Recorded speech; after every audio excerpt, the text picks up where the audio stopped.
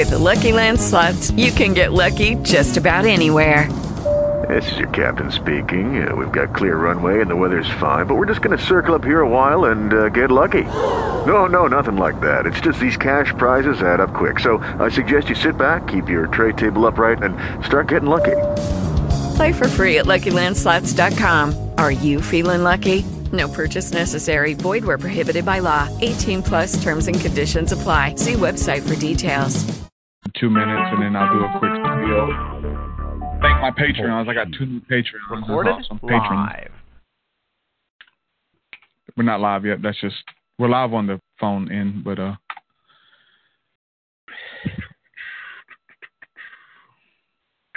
got to do my patron spiel on here. All right, there's the dashboard. There's that. All right, ready? Yep.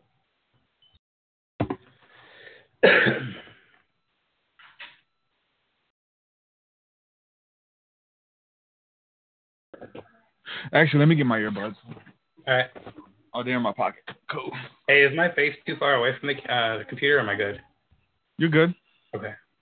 Yeah, you're good.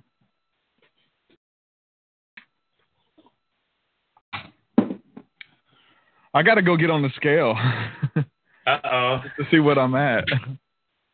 I'm gaining muscle mass. Come on. Get it and get out of here. For real. You didn't start yet, did you? No, not that official. Okay. No. Cameron's in here getting Call of Duty. Get out. Mm-hmm. Black Ops. Modern Warfare. Let me double check this mic too, man. I don't want to get all this background stuff. No, you good. Stop. All right, Derek's mic. Check 1, 2. Check yours. Check. 1, 2, 3. Turn it down just a little bit. Am I good? So I really talk like this. Check yours. Check. Really good. Sound good? Can you hear me? Yeah, let me listen to the playback right quick. All right.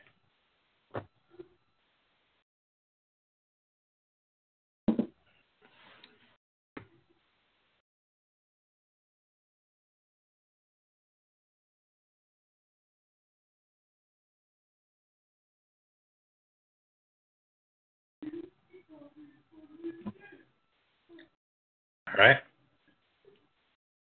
All right, here we go. All right, so stop stream.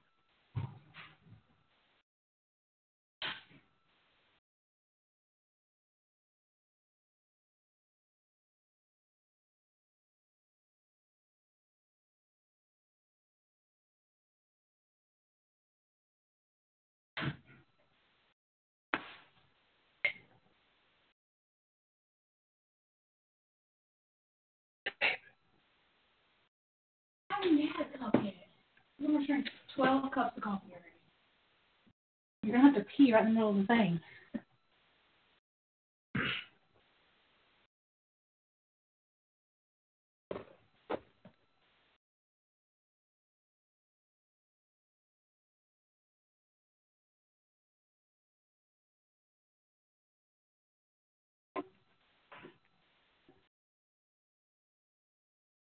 I'm watching it on my Kindle right now. You're watching it?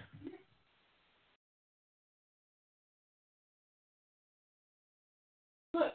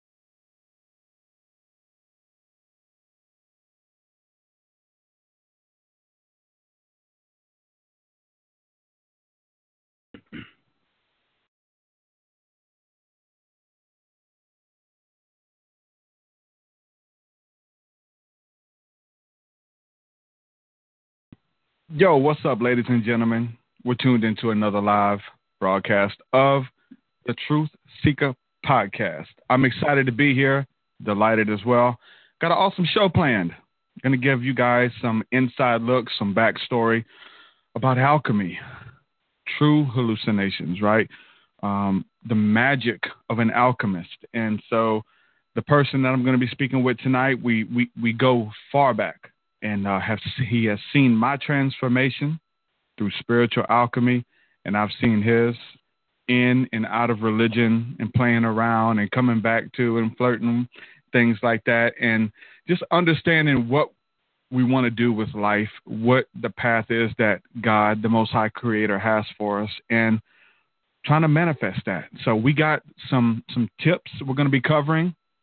We're going to be talking about psychedelics as well and how they have impacted our lives, and very excited about this show tonight. This is going to be an uncandid show. So before we go any further, I always have to say a huge thank you to all the patrons, everybody who's supporting my work at patreon.com/TruthSeekah. There, you can sign up at any level of giving and support what we're doing. I'm now doing this full time.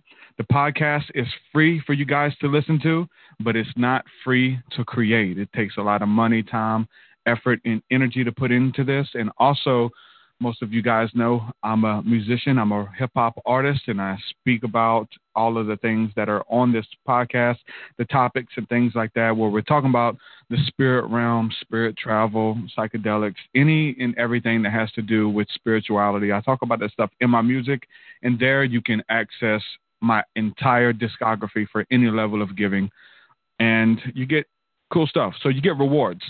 And I can't go any further without saying a huge thank you to this week's patrons. And I want to say a huge shout out to Josh Austin, who signed up this week and became a member, and also Adam Starseed Bay. So it's so cool that I'm actually building relationships with these people on Facebook and stuff. So when you become a patron, you get access to the patron-only Facebook group, and there you guys can request guests to have on the show, and we have a lot of discussion over there. So it's essentially a family that we're building. So I want to say a huge thank you to everybody who believes in my work and wants to see this stuff continue. You guys mean the world to me. So without further ado, I'm going to bring on tonight's guest, Andrew Gower. Drew Gower, what's up, my brother? What's up, bro? How are you? I'm well, man. It's looking good, bro. Looking good. Looking good. Thanks to you, Drew. Hey, bro. Hey, try.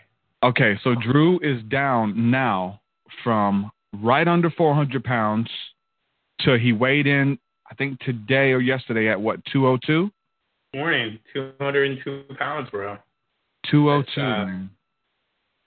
Yeah, and that's 186 pounds, and the 4th of this month was 17 months. 17 months. Yeah. Yep. Hard work, dedication pays off. I know your hashtag right now in the movement that you have is hashtag no days off. That's what you're branded. That's what you're pushing. My hashtag, and they go together, but hashtag consistency, man. Just whatever you're doing to be consistent with it, right?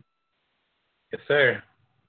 Yes, sir. It's a lot of hard work. You know, people ask all the time, like, how do you do it or whatever? Like, it's a big secret. There's no secret, man. It's really just hard work. Whatever you're willing to dedicate yourself to, and, hard work pays off if you do not give up.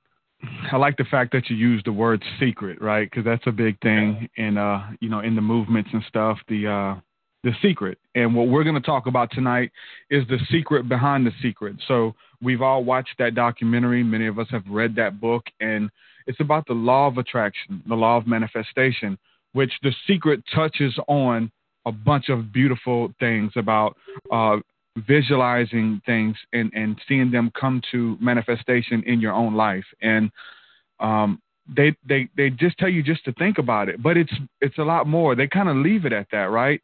And so obviously, if you was to think about losing weight or your dream job or where you want to be with your family, just thinking about it, I mean, how far does that get you? I mean, you can have the best intentions of the whole world. Like, this world is full of good intentions. And, but if, like, you don't do anything with that, if you don't, like, put the work in, that's all it's going to ever be, is just an intention. You know, up to 17 months ago, like, I was overweight my whole life. Like, I had all these big, huge, seemed like obstacles to me at the time, but the biggest one was myself. But I was so big, but I always wanted to be small. Like, I used to dream, I would have, like, lucid dreams of me being skinny and being fit and being active and being able to do these things. But it seemed to me at the time that it was as far away as, like, some people dreaming they could fly. Like, it seemed like that far-fetched. Like, I wasn't possible. And honestly, I was doing this, like, more or less out of just persistence, out of maybe even like a religious tradition, to where I was working out and I was eating right. And I was doing it for like 6 months before I believed that I could, before I believed that it was ever going to make a difference. There was some kind of hope in me that if I just kept doing it, and I kept doing it, and I kept doing it, like, I was either going to kill myself or, like, it was going to pay off, one of the two, because, like, I was that determined. And after about 5 or 6 months, I started noticing results. Like, I started seeing changes in my body. I started, like, my clothes started getting bigger. I was able to, like, do, you know, be more active and do things. And once I started seeing results and I started believing in myself and believing that I could, I had to. Like, I had to see how far I could get, because then, you know, this was never about weight loss. It was never about me, like, oh, I want to be like a certain number, or me, like, whatever. It was never about weight loss. It was always about me finding the confidence within myself to be able to achieve anything I want to. And when you find that, like, the possibilities are endless, not just with your health, but with your job, like, the dreams that you have for your life, like, it's endless. We always talk about if you want to create that life for yourself, and we always talk about do something today, plant a seed today that you would want to manifest, maybe not tomorrow, maybe a week from now. Plant the seed, do something, toil the ground, break up that hard ground, do something today that you want to manifest later. So if you want to land that dream job, and when we say dream job, we're literally talking about the dream that you had when you was a child that many of us have given up on, which is the whole story of The Alchemist, to recapture the dream, right? Many of us have given up on. But do something today that you want to manifest tomorrow, however, how big or how small it is, whether it's to go to the gym for the first time, whether it is to, you know, write a song or start writing, or, you know, if you want to write a book, many people have stories within them and inspiration that they want to give out that they can help people, but they have to do something. They have to put that pen to the paper. Right. Definitely. And, you know, a lot of times, like, I actually heard a quote, like, you know, people live their lives in fear and they disguise it as practicality.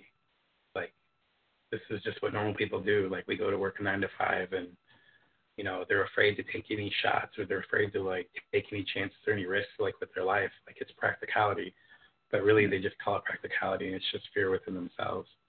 Like, fear to, you know, go that extra mile, or, you know, it doesn't matter what it is. Like I said, you know, the No Days Off movement, it's not just about weight loss.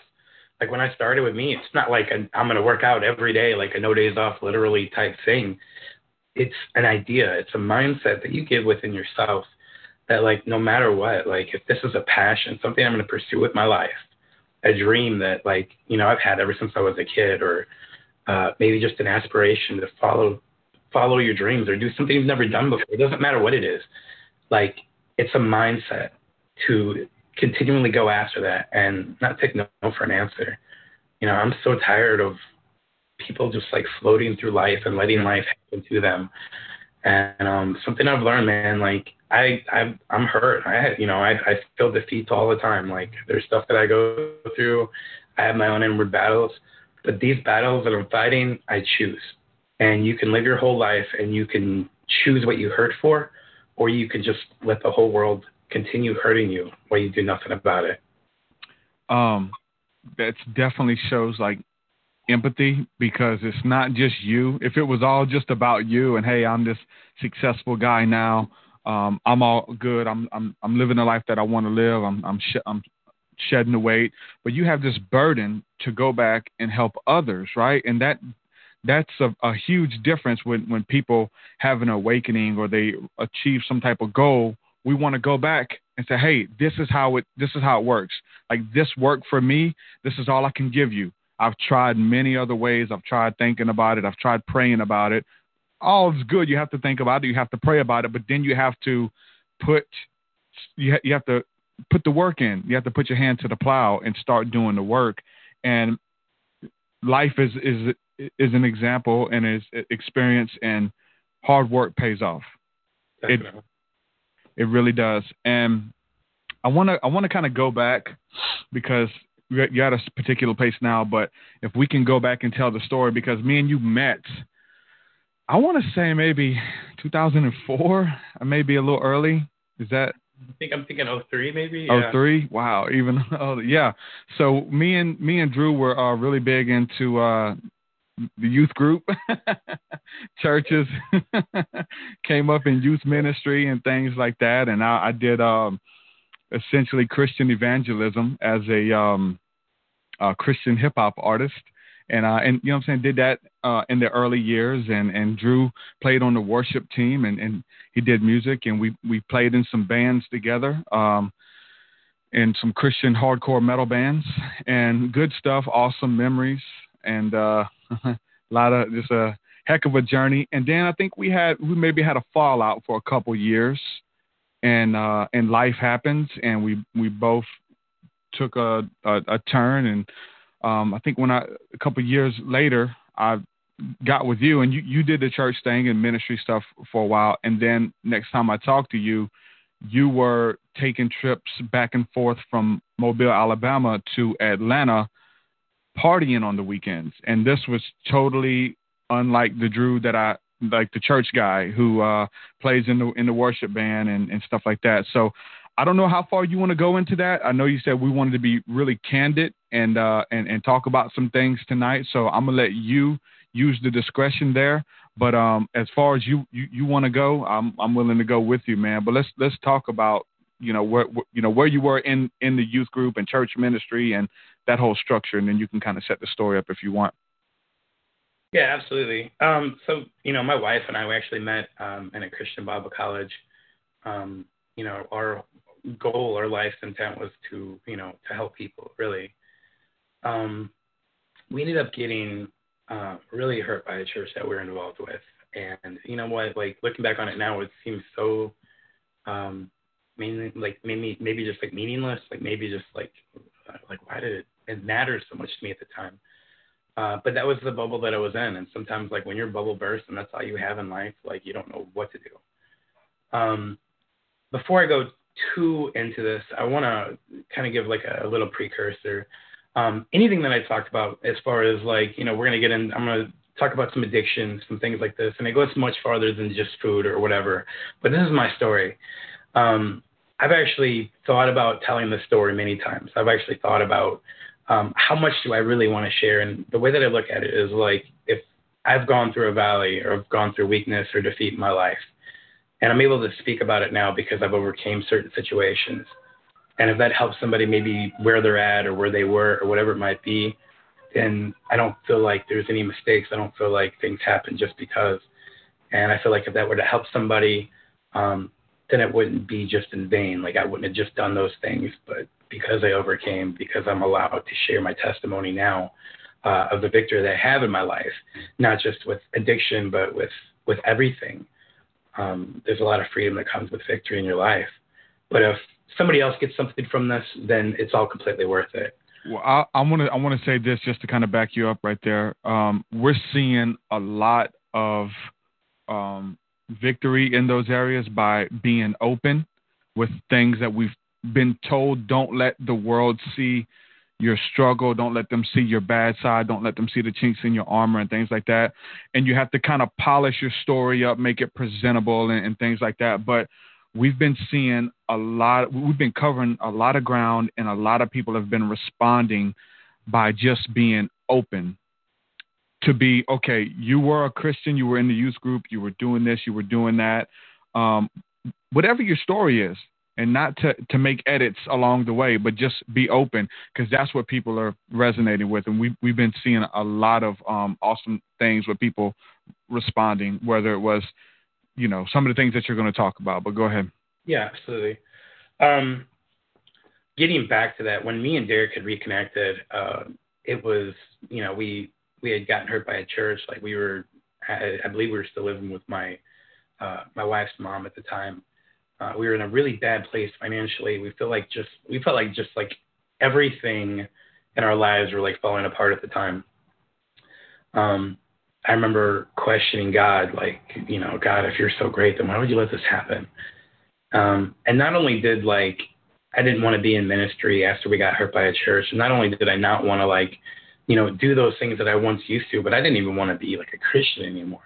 Like I felt at that point, man, what is the point? This is not worth it to me. And I know that sounds so mediocre, maybe childish to some, but that's where I was. And I think every person has their weak moments.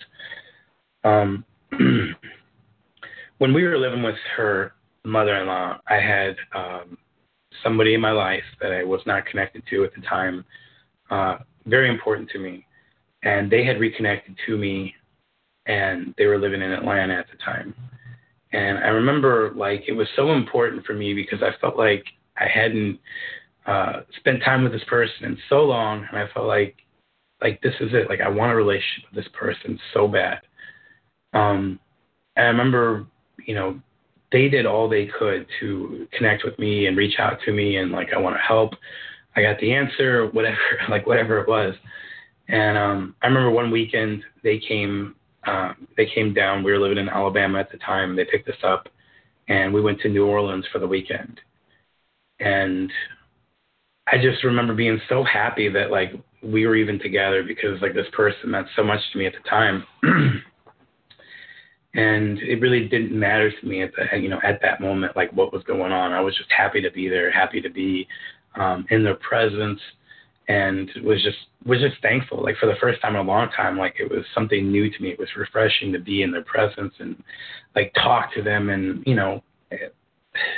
for somebody that was missing that so much out of their life, for, so many years before, it was nice. It was kind of a hope for me personally on the inside. But when we went to New Orleans that night, we were introduced to, it's called Molly. It's a street slang term for ecstasy. The way it was offered, I'll never forget. It was offered almost I don't know if you've ever seen The Matrix, but it was something that would completely change your life if you just took a chance and tried. And I'll never forget that night, that moment. It was I still look back on it to this day, and it was life-changing. I remember it was just complete and utter rest. I remember worries, doubts, fears, everything that I had held on to for those past few years, because I had been hurt, and I felt like I was struggling so much with everything that was in my life. All these things that I was feeling just suddenly went away. And I felt complete love. I felt complete peace, felt complete joy, and I felt so connected to everybody that was around me. It was truly life-changing. Still to this day, I'll talk about it that way, because at the time that I felt like that was, not necessarily what I needed, but that was what I needed to feel, in a sense, if that makes any, Yeah, let me cut you off here, though. Did you feel that in church? Because I know I did. Did you have those encounters in the presence of God and things in church as well, but leading worship? Absolutely, absolutely. It was almost in the same sense of spirituality. When I talk about complete peace, complete joy, as Christians, we know, that comes from the Holy Spirit. He is the lifter of our head. And, but in the same sense, I got that same feeling, but it was different. It wasn't the difference between something that's through discernment, something that's real, and something that's man-made or, whatever it might be. But I definitely felt that growing up. But this was different. And when I say different, it wasn't like a good or a bad different. It was just different. But I remembered it was like, they say, scientists and whatever, like they say, like it's not something that you can be addicted to, ecstasy or MDMA. I would highly, highly disagree. That feeling or whatever that you might get from that substance is definitely something people would be addicted to. You might not be physically addicted to it. Your body might not be like craving it. But your mind definitely will. Your body definitely will, because like that feeling is pretty much whatever you could think like heaven would feel like physically. Like that's what it's like, that experience. And it was so great for me at the time, just to not have to feel, the brokenness that I was feeling. I remember that night, we wrote down like all these goals that I had for my life, like all these things that I wanted to do. And for once, like I could think clearly, and I wasn't bound by my own voices in my head, saying that I wasn't worthy, I wasn't good enough for all these things. And I just complete peace, complete rest, like that whole night. I will continue probably to say the rest of my life, truly was a change for me. So it's crazy that it's very similar to the church story. Yeah. In this euphoric encounter that you had, life-changing. I remember having church services and writing down the goals, right? And hey, man, I had this awesome euphoric encounter with this presence, with this God, and I'm going to write down these goals and make these changes to my life. And I it's so funny that it, like, for some, it would have the same impact, but the environment is totally different. And so me and you talked about this. This is one thing that I said. I want you to continue the story, but I'm going to go here.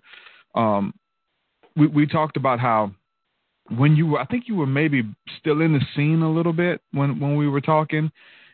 And I was telling you about the drug scene, and I referred it back to the Christian hardcore metal scene, right?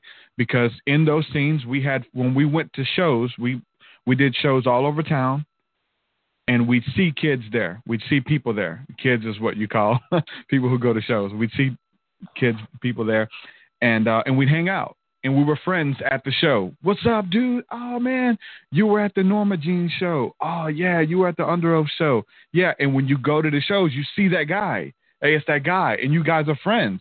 You may exchange numbers. You call every now and then. Hey, you going to be at the so-and-so show? Yeah, man. And you build a friendship. But it's only, would you come to find out, if you're a part of that scene. And I talk about the church scene. You go to church, and there's a guy who stands by the door. He shakes your hand every Sunday. He gives you a hug. He tells you a joke, and all these people who sit behind you, they shake your hand. They hug your neck. You may exchange numbers. You talk a little bit, but only if you're part of that scene. The same thing with the drug scene, the MDMA scene, and the rave scene. Those scenes, I don't think they call them raves anymore, but the EDM scene. Let's just say that. And so those people are your friends when you're there, but when you leave the scene, the church being the scene, the hardcore Christian metal scene, the drug scene, whatever scene it is, those people fall off, right? And that's something to look about. Like, the reality is like, okay, are these people really my friends? Because I'm connecting with these people here. And like you said, you want to believe that the church people love me. The drug scene people, I want to believe that they're really my friends. And when they say, I love you, dude, Drew, I effing love you, man. And I know you heard that time and time again. And you want to believe that. And me in the church, totally want to believe. When I would have conversations with guys on the phone, Christian brothers, and they would say it on the phone when we hung up. Hey, bro, I love you. And I'm like, I'm on the other end, and I got to say, I love you too, man. But I remember the first time that happened to me, and I had to think about it. Do I really love this dude? I do love you, man. And hang up. And then I found out when whether my beliefs didn't line up to theirs or whatever the case was, they kicked me to the curb. I was no longer a part of that scene, right? And that love that I thought was there really wasn't, man. And I know we talked about that when you were going through that stuff, but I want you to just talk a little bit about the acceptance part, because you were talking about how you've been big your whole life and you've had nightmares essentially of being skinny and waking up still trapped in your body. And you would go to this scene and they didn't care how big you were. They were hugging you, hanging on you, men, women, and they accepted you for who you are. Talk a little bit about that. So after that first experience, like I said, it was like you have to do it. You did it once and it was like you're hooked. Like just the feeling of like not feeling however you're feeling. You know, people don't do drugs because they're addicted. They do drugs to escape their own reality. They do drugs to escape their own pain or whatever it might be. So we started making regular visits to Atlanta, where this person was that was in my life at the time. And the more and more that we went, the more and more, number one, drugs that we were doing, but the more experiences that we were having. This person was a resident DJ in Atlanta. So, he was like top notch up there. Like everybody knew who he was. Amazing creative artist, probably one of the most creative people I've ever met in my whole life, which is really sad in some ways because of some of the decisions that he's made. But I will say the first time he took us to a club, they don't really call them raves anymore. I think that's a bad precursor, bad text. But the first time we went to a club called The Quad in Atlanta. And I remember walking in, and, we had taken Somali in the car on the way there. I remember walking in, like, it was all, like, starting to, hit me like a ton of bricks. And just, like, looking around and, like, everybody there, it was probably, like, the most acceptance I had felt in my life. There was not one person there with anything negative to say. There was not one person there with anything negative to feel about themselves or about others. The connection that was there between the people was amazing. Like, it didn't matter who it was. Like, everybody was giving everybody compliments. Everybody was giving everybody hugs, love, all these things. Now, granted, this is all drug-related. And just like you were talking about, like with the shows and with churches, like you're seeing these people and, yeah, I love you, bro. It's really just, it's all drug-related. Like, everybody there, you were the minority there if you're not on drugs. I remember actually one of the cases, we were at a club and this girl came up to me and she goes, "What is wrong with everybody here?" And I looked at her and I was like, "Go ask around for about 5 minutes." She came back to me an hour later and she was like rolling so hard that her teeth were grinding. She goes, "Thank you so much." And I just remember, like, at the time, I was like, yeah, I did something good. You know what I mean? But looking back on it now, I was like, man, some of the things that I've gone through, I've been through in my life, it's hard for me to talk about. It really is, out of respect for my parents because I love them. Yeah.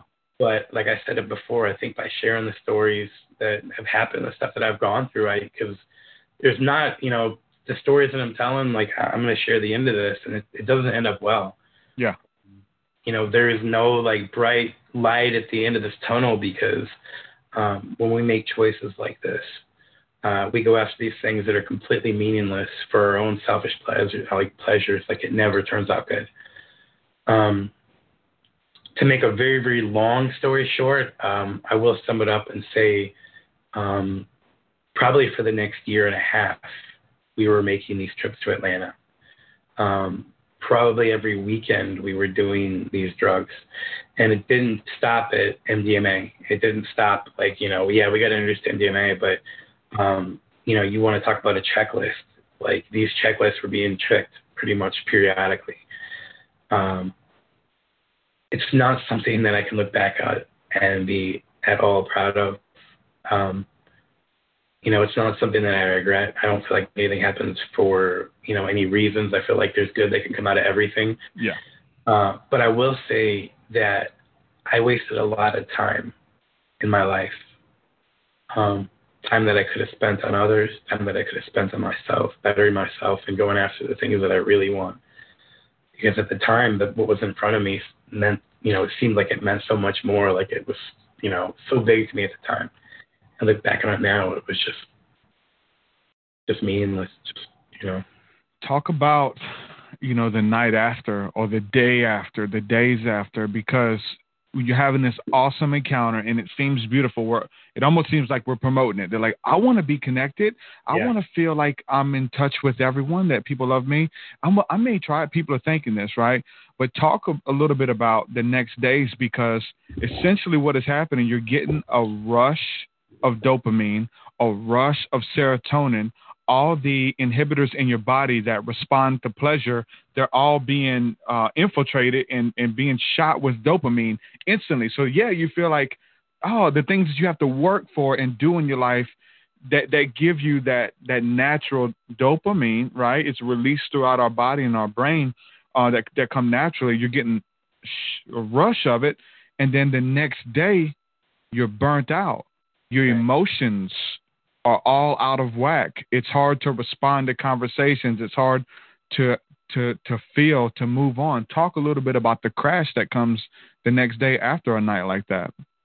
Yeah, definitely. You're talking about like instant gratification. Like that's what it is. But your body doesn't produce that as quick as you're using it when you're using those types of drugs. The crash is probably 2 to 3 days long. When I say crash, like I'm talking about muscle spasms, muscle aches. You're not being able to like think clearly or focus really on anything, and it's like a 3-day long hangover, like one of the worst hangovers you ever had. And then the depression that comes along with that is it's unspeakable. Dopamine, serotonin, all these things that are inside your body, those are things that like naturally help you overcome those types of feelings. And when they're depleted, there's no way to overcome those feelings. So, I remember the depression being so bad, it was almost like debilitating. Like some days I didn't even want to get out of bed. And the crazy thing is like after that, after all that happened, the next weekend I wanted to do it again. It didn't matter to me the price that I was paying or the price that my body was paying, because that instant gratification at the time seemed so important. It's the instant gratification. That's with everything, and that's totally what drugs do, right? You get an instant boost, and you're supposed to work for that. Like that, almost the dopamine is like a reward system for the body. I do good, I feel good, I work out. It's like I told you earlier, man. Like you have inspired me to start working out again. I started losing control, especially with the driving job that I had, man. Slamming cheeseburgers for breakfast, lunch, and dinner, dude. Like it was getting bad, dude. And my weight started getting away from me, and to see the transformation that you made and you weighing in around 205 or something, I'm like, wow, he's closing in. I can see 240, 260, 270. He's up there. But you closing in on me, Drew. Bro, you were close to 400 pounds.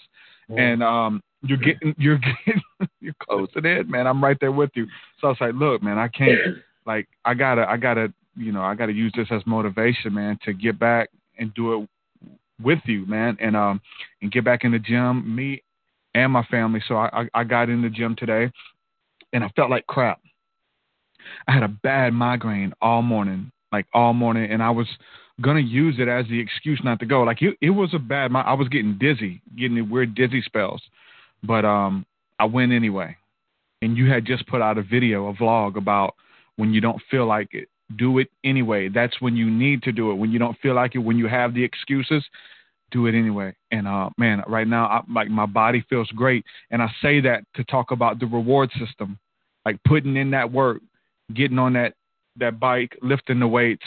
Like my body is rewarding me with this feeling, man. My whole body feels good. Drinking water, eating healthy, man. It comes with a price. Obviously, when we're looking at the food issue, the food instant gratification. Do you know how to slam a Whataburger patty melt at freaking 8 a.m.? and fries and a huge Dr. Pepper. The drinks are getting bigger every day. But, dude, like the instant gratification, but the weight that comes with it after, like the weight of like, what did I just do?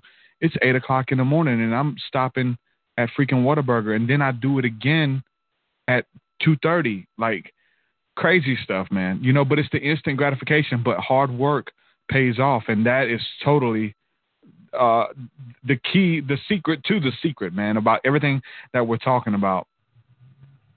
Yeah, definitely. I'm right there with you with the whole slamming cheeseburgers, bro. I remember looking back and it not even being like a big deal for me to go, when I would go get, like, I wouldn't say get a meal. I would go through a drive-thru and get a bag full. Yeah. And I would come home and eat the whole thing.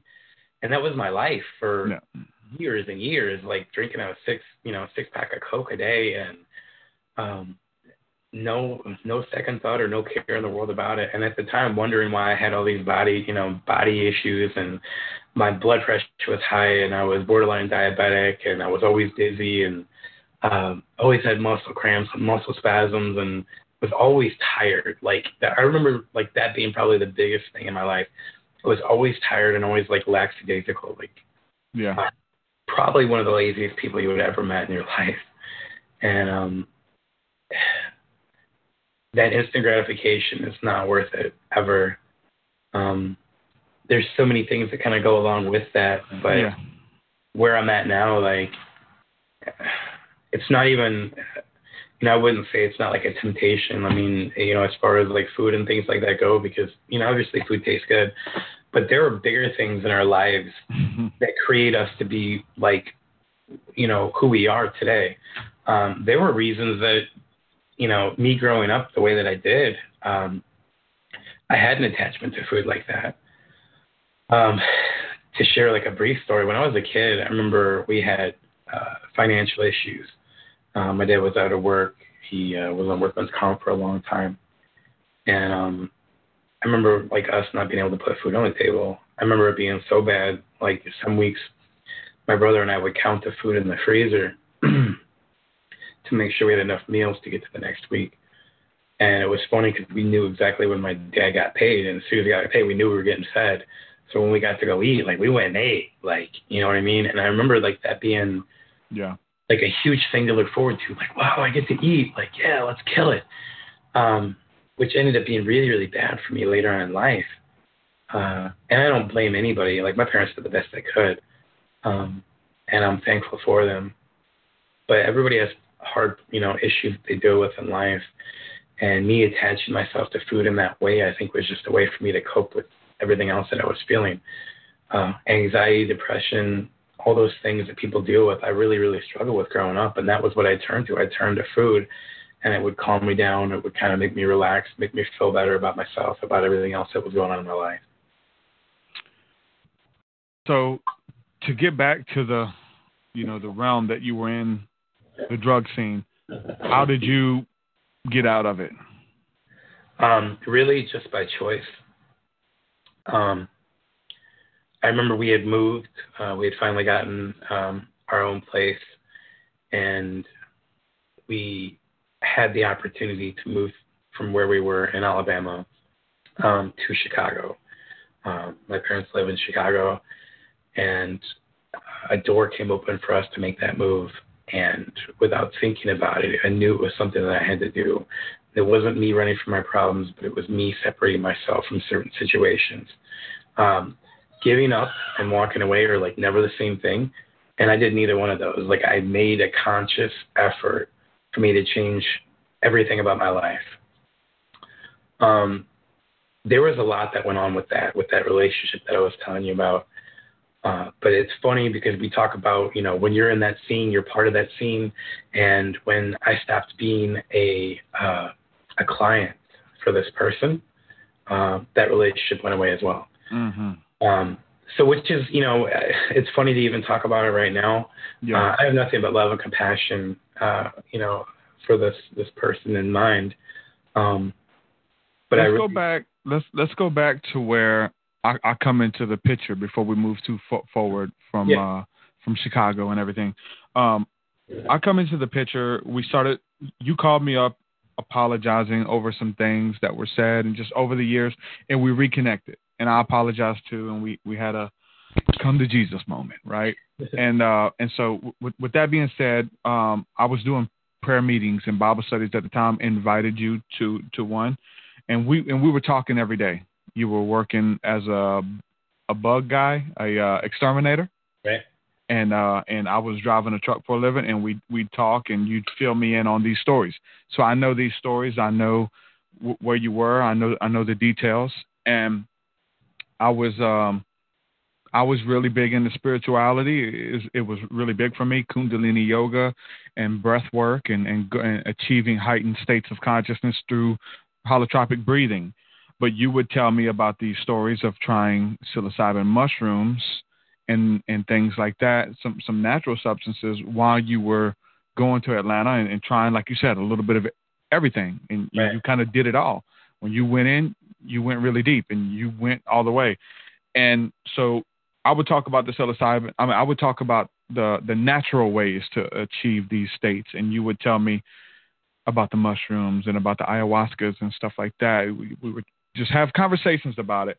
And it was at a time where I was kind of like, my thing was, I don't need those substances or whatever to achieve those states because I'm spiritually advanced enough to go into myself and do holotropic breathing or have out-of-body experiences through meditation and achieve those states. And you were telling me about some of your experiences. And then just so happened at the same time, I had been listening to a lot of Joe Rogan and Aubrey Marcus and some of these people who talk about ayahuasca and talk about psilocybin and their encounters. And so my intrigue started to peak even more and I dedicated myself to studying psilocybin mushrooms and listening to hours of McKenna, hours of Amber Lyon, who is doing like the scientific research about how psilocybin mushrooms are helping people overcome the fear of death, cancer patients, overcoming the fear of death, people breaking addictions by having this journey into the light through psilocybin mushrooms, which were, we find out, used by our ancestors, used by the indigenous cultures as a rite of passage for all the young men to do. And I just became infatuated with it, talking to you, and still kind of scared to do that because I come from a drug scene as well.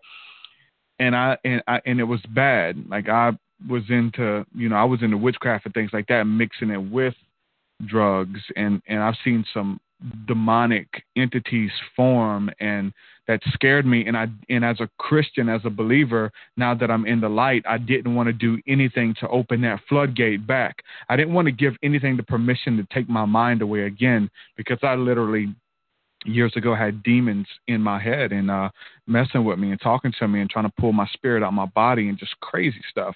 So I didn't want that to happen. But all the research I was doing was all beautiful things, changing people's lives and stuff. So there was this intrigue there. And then I would talk to you about your experiences and how you were talking about how it's a journey.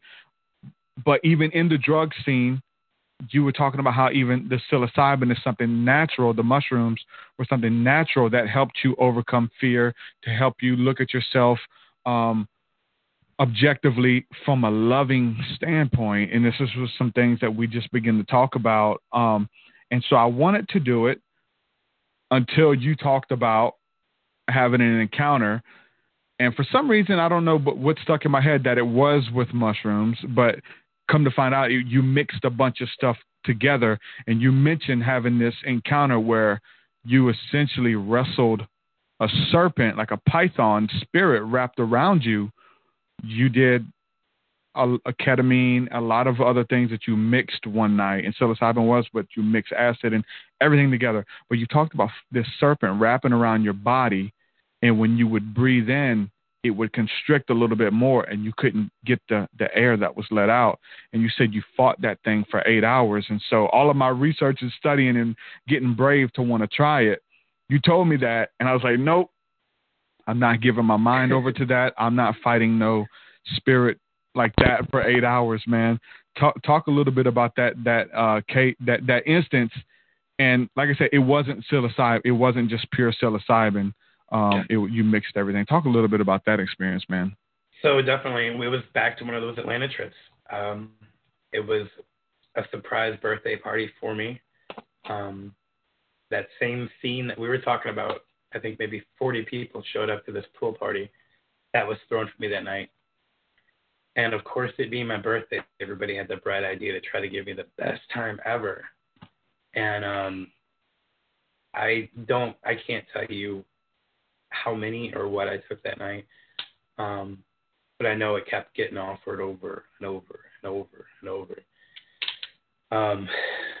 I know I did do mushrooms that night, and with it being so much altogether, mushrooms in its own entity, in its own self, is a very pure spiritual substance.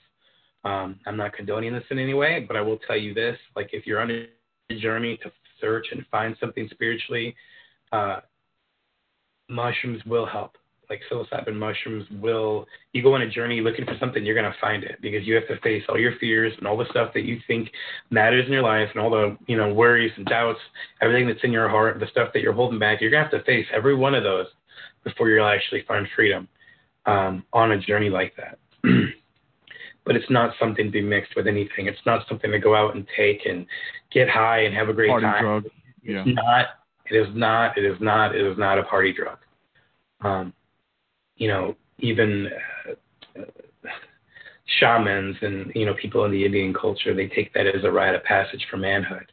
It's something that's taken with the right heart, almost like Christians taking communion. It is taken with the right heart, going in and prepared for the version of yourself that you're going to be when you come out of it. And I remember that night vividly. I'll never forget the fear, the horror, the complete pain that I felt spiritually and physically, like I was going to die. That, you were talking about like the serpent. I don't know if it was a serpent or it was just this heaviness of this presence that I felt, and it was like on top of me. And every time like I would breathe, like it would contract a little bit more, almost to the point where I was like gasping for air, like when you get the wind knocked out of you. And I remember having like the most horrible thoughts, like, some of the craziness that I was thinking that night, like this was all a setup. Everybody around me was like UFOs, and just really stuff that like is off the wall, stuff that's not normal. It's not healthy. It's nothing that I would ever condone. And I know now, looking back on that, and I even think after I told you that story, I even told you like, yeah, I know where I messed up. Like I mixed all these things, and there are certain things that I feel like are on their own right, in its own way, pure. And, no matter what we think or our opinions about certain things are, like, it's our culture. Yeah. Psilocybin mushrooms, they're a drug. They're against the law. I don't condone them at all. But I will say, if it wasn't our culture, and say we were in another culture and it was something that was normal, alcohol in other cultures is not normal. Cigarettes in other cultures are not normal. Like, it's something off the wall. So the way that we look at this might not be, you know what I mean? Like, that's just our culture. That's who we are. So I will say, like, the biggest thing that you can do as a person is to keep an open mind, because it's not, once you close your mind, you start putting others on trial and judgment for the decisions that they make. Your box to reach people gets smaller and smaller and smaller. I've told this story many times, so I want to hear your version of it and hear what it meant to you. But so I can safely say that my relationship with you, and you coming out of the drug scene and everything, my relationship with you, that I tried mushrooms with you for the first time. I've only done them a couple of times. And they've been through a point of, let's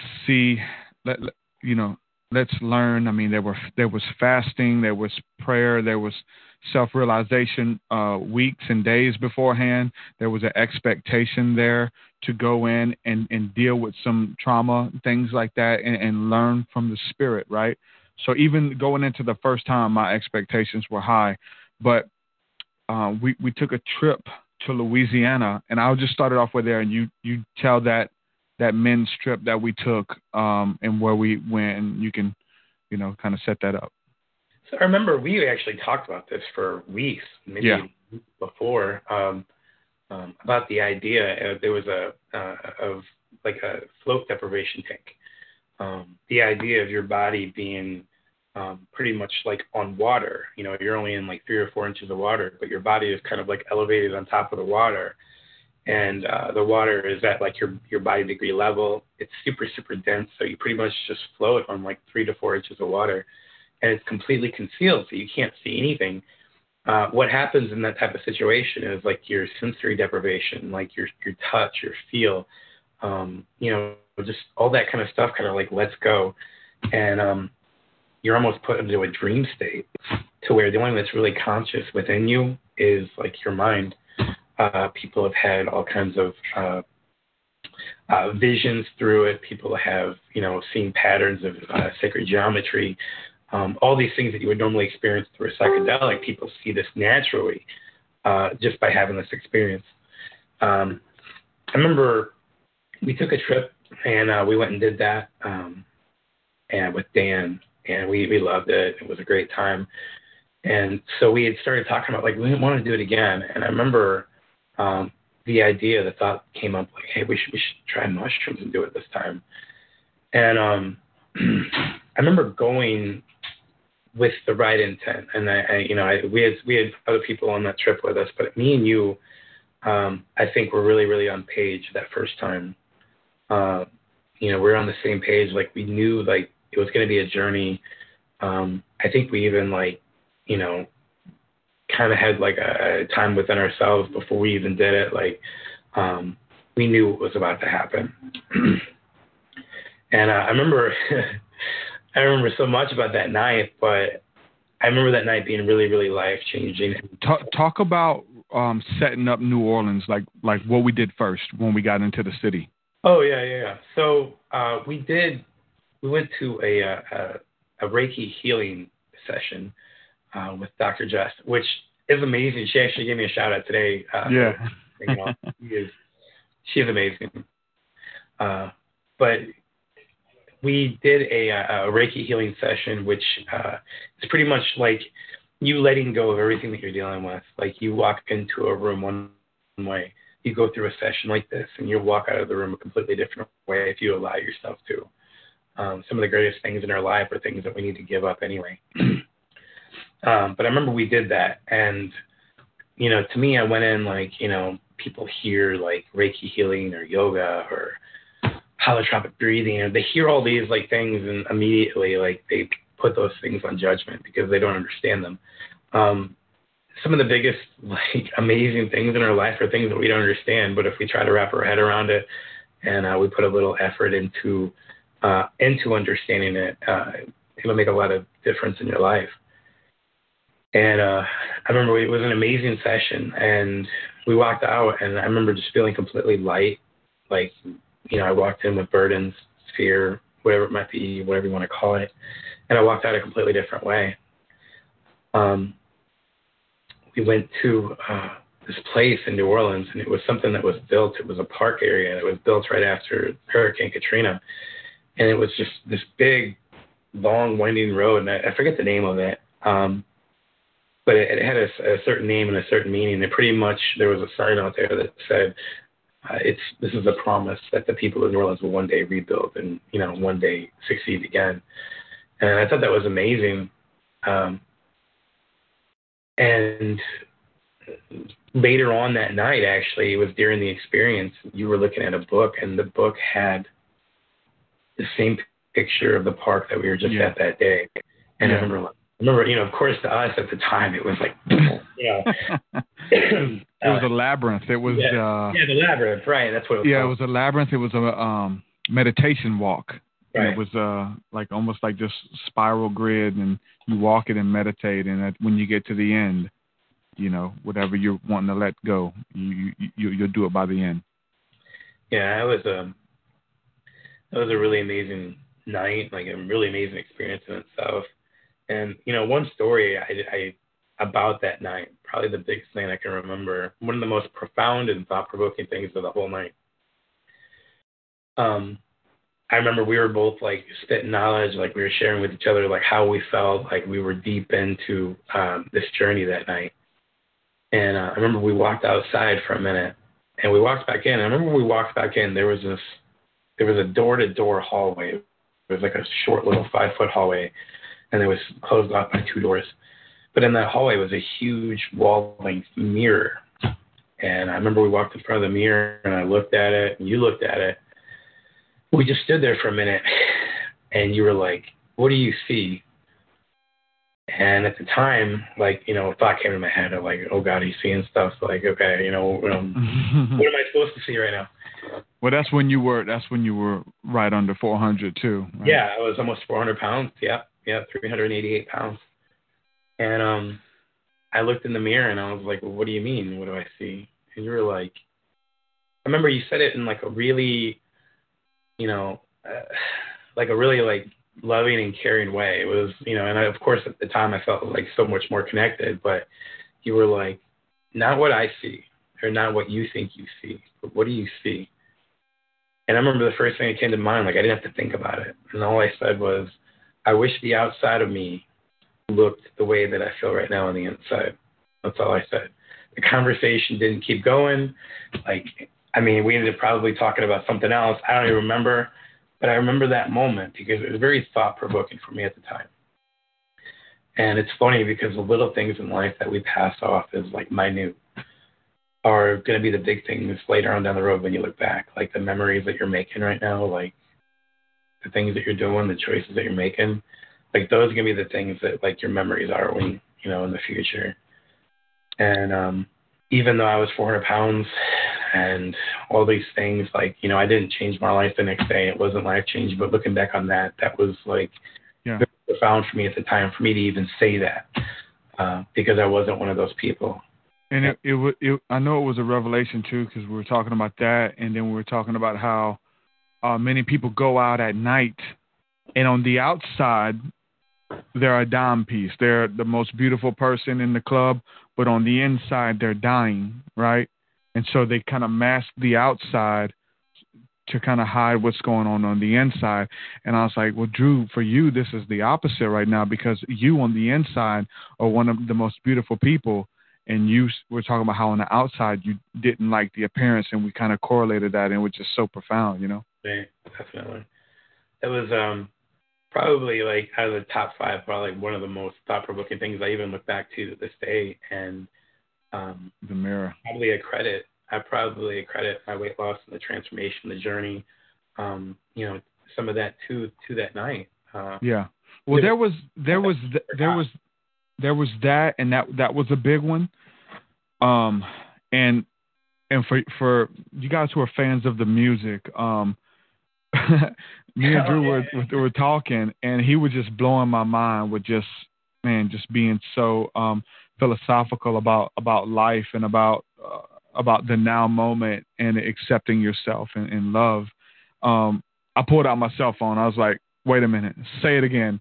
And I recorded him saying, I wanted to try to bring it with me, man, because it's kind of, some of that stuff is slippery when you're in those states. So I said, okay, let's record this and say it again. So I recorded it and then put it away. And I sent it to Drew maybe a week or 2 later. He's like, dude, don't show nobody that, you know. And it wasn't because of the drugs or what you were saying. It was because of the weight. Right. He's like, don't, that's a bad angle. You didn't want nobody to see it.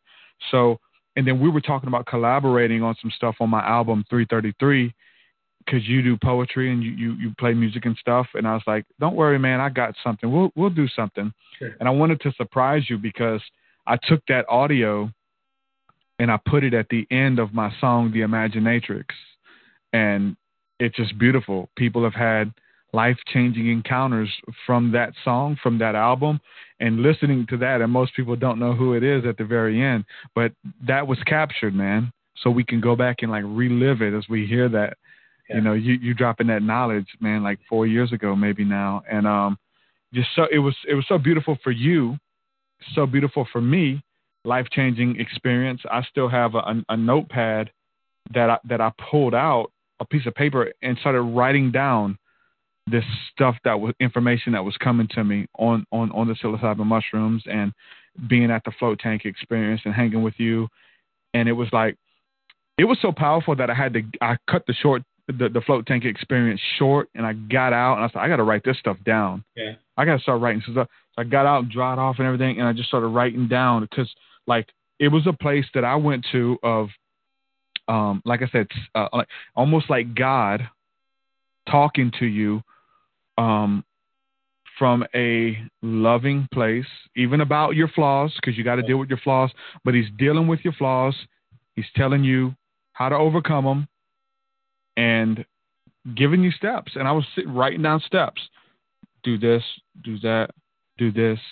And there's a picture of me, and I'm going to put that in the show notes. I'm going to put whatever pictures and stuff that we have from a couple of these experiences. I'll put them in the show notes so you guys can kind of see that. But it was just a picture of me just writing that stuff down. And this was, like I said, about 4 years ago, and that's still folded up in my wallet right now. But the crazy thing is, when we're talking about alchemy, we named this show The Magic of the Alchemist, True Hallucinations. And so this is something that we went into that realm, got a vision about ourselves, about the future, looking at ourselves objectively without fear, with love and grace on how to do it, communing with the creator of the universe, whatever you think that is, right? And it was a loving thing.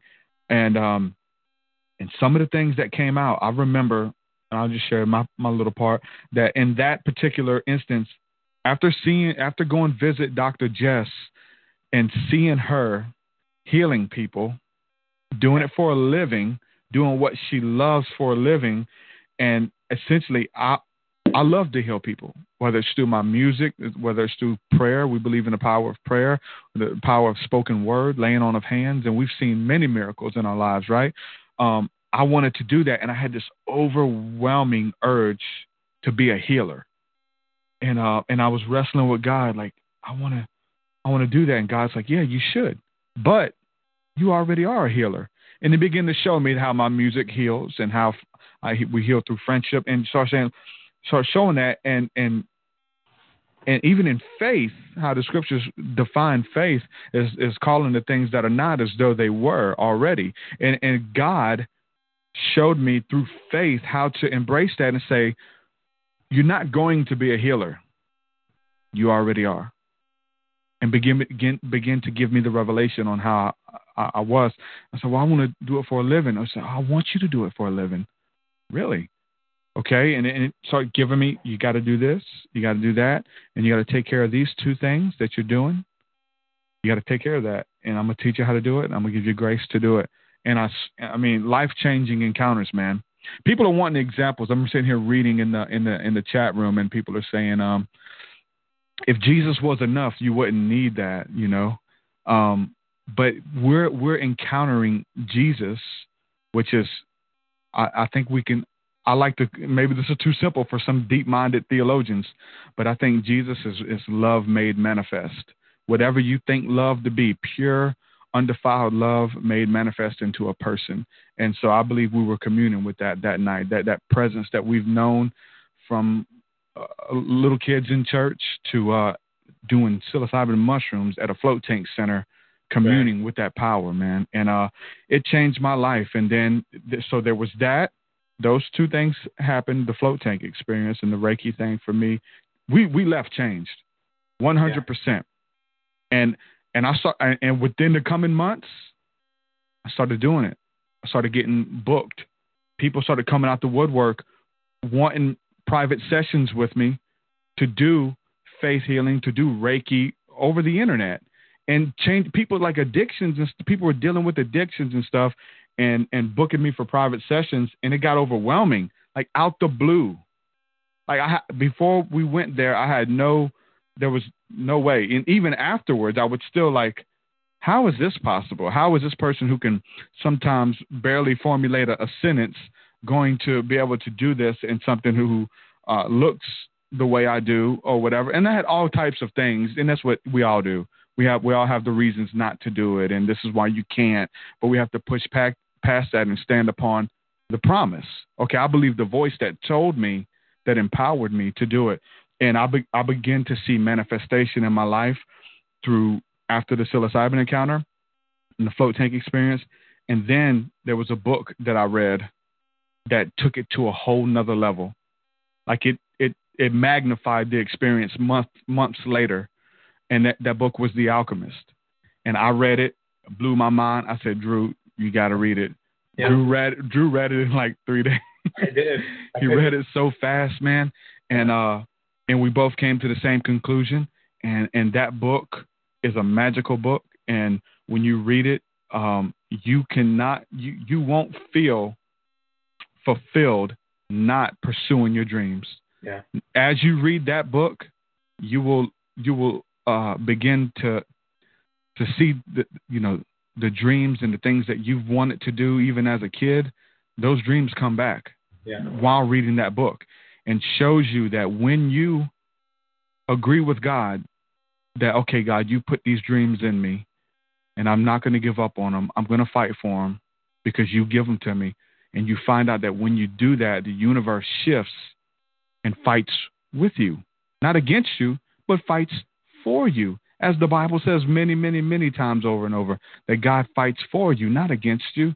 Talk a little bit about leaving that experience, man, and what it did for you, and then your perspective of The Alchemist. Yeah, definitely. It really changed my life, changed my outlook. Like you talked about, it opened, my eyes to so many more possibilities that were there in my life that I didn't see before because I was so focused on myself. We are very, very selfish people. The best way, people, I've turned people on to the book, The Alchemist, many times. And they're always like, what's it about? And the best way that I can possibly describe is it's about finding yourself while you're trying to find yourself. I think Christians are one of the biggest people that struggle to find their own identity. Yeah. Who am I in Christ? What are my gifts? How can I be in the will of God? How can I do all these things? You know what? It's really, really simple. To be in God's will, to know that you're in God's will, is to do God's will. Just do it. There's something in your heart. You want to be a blessing. You want to help people. Just do it. And that's how you know you're going to be in God's will.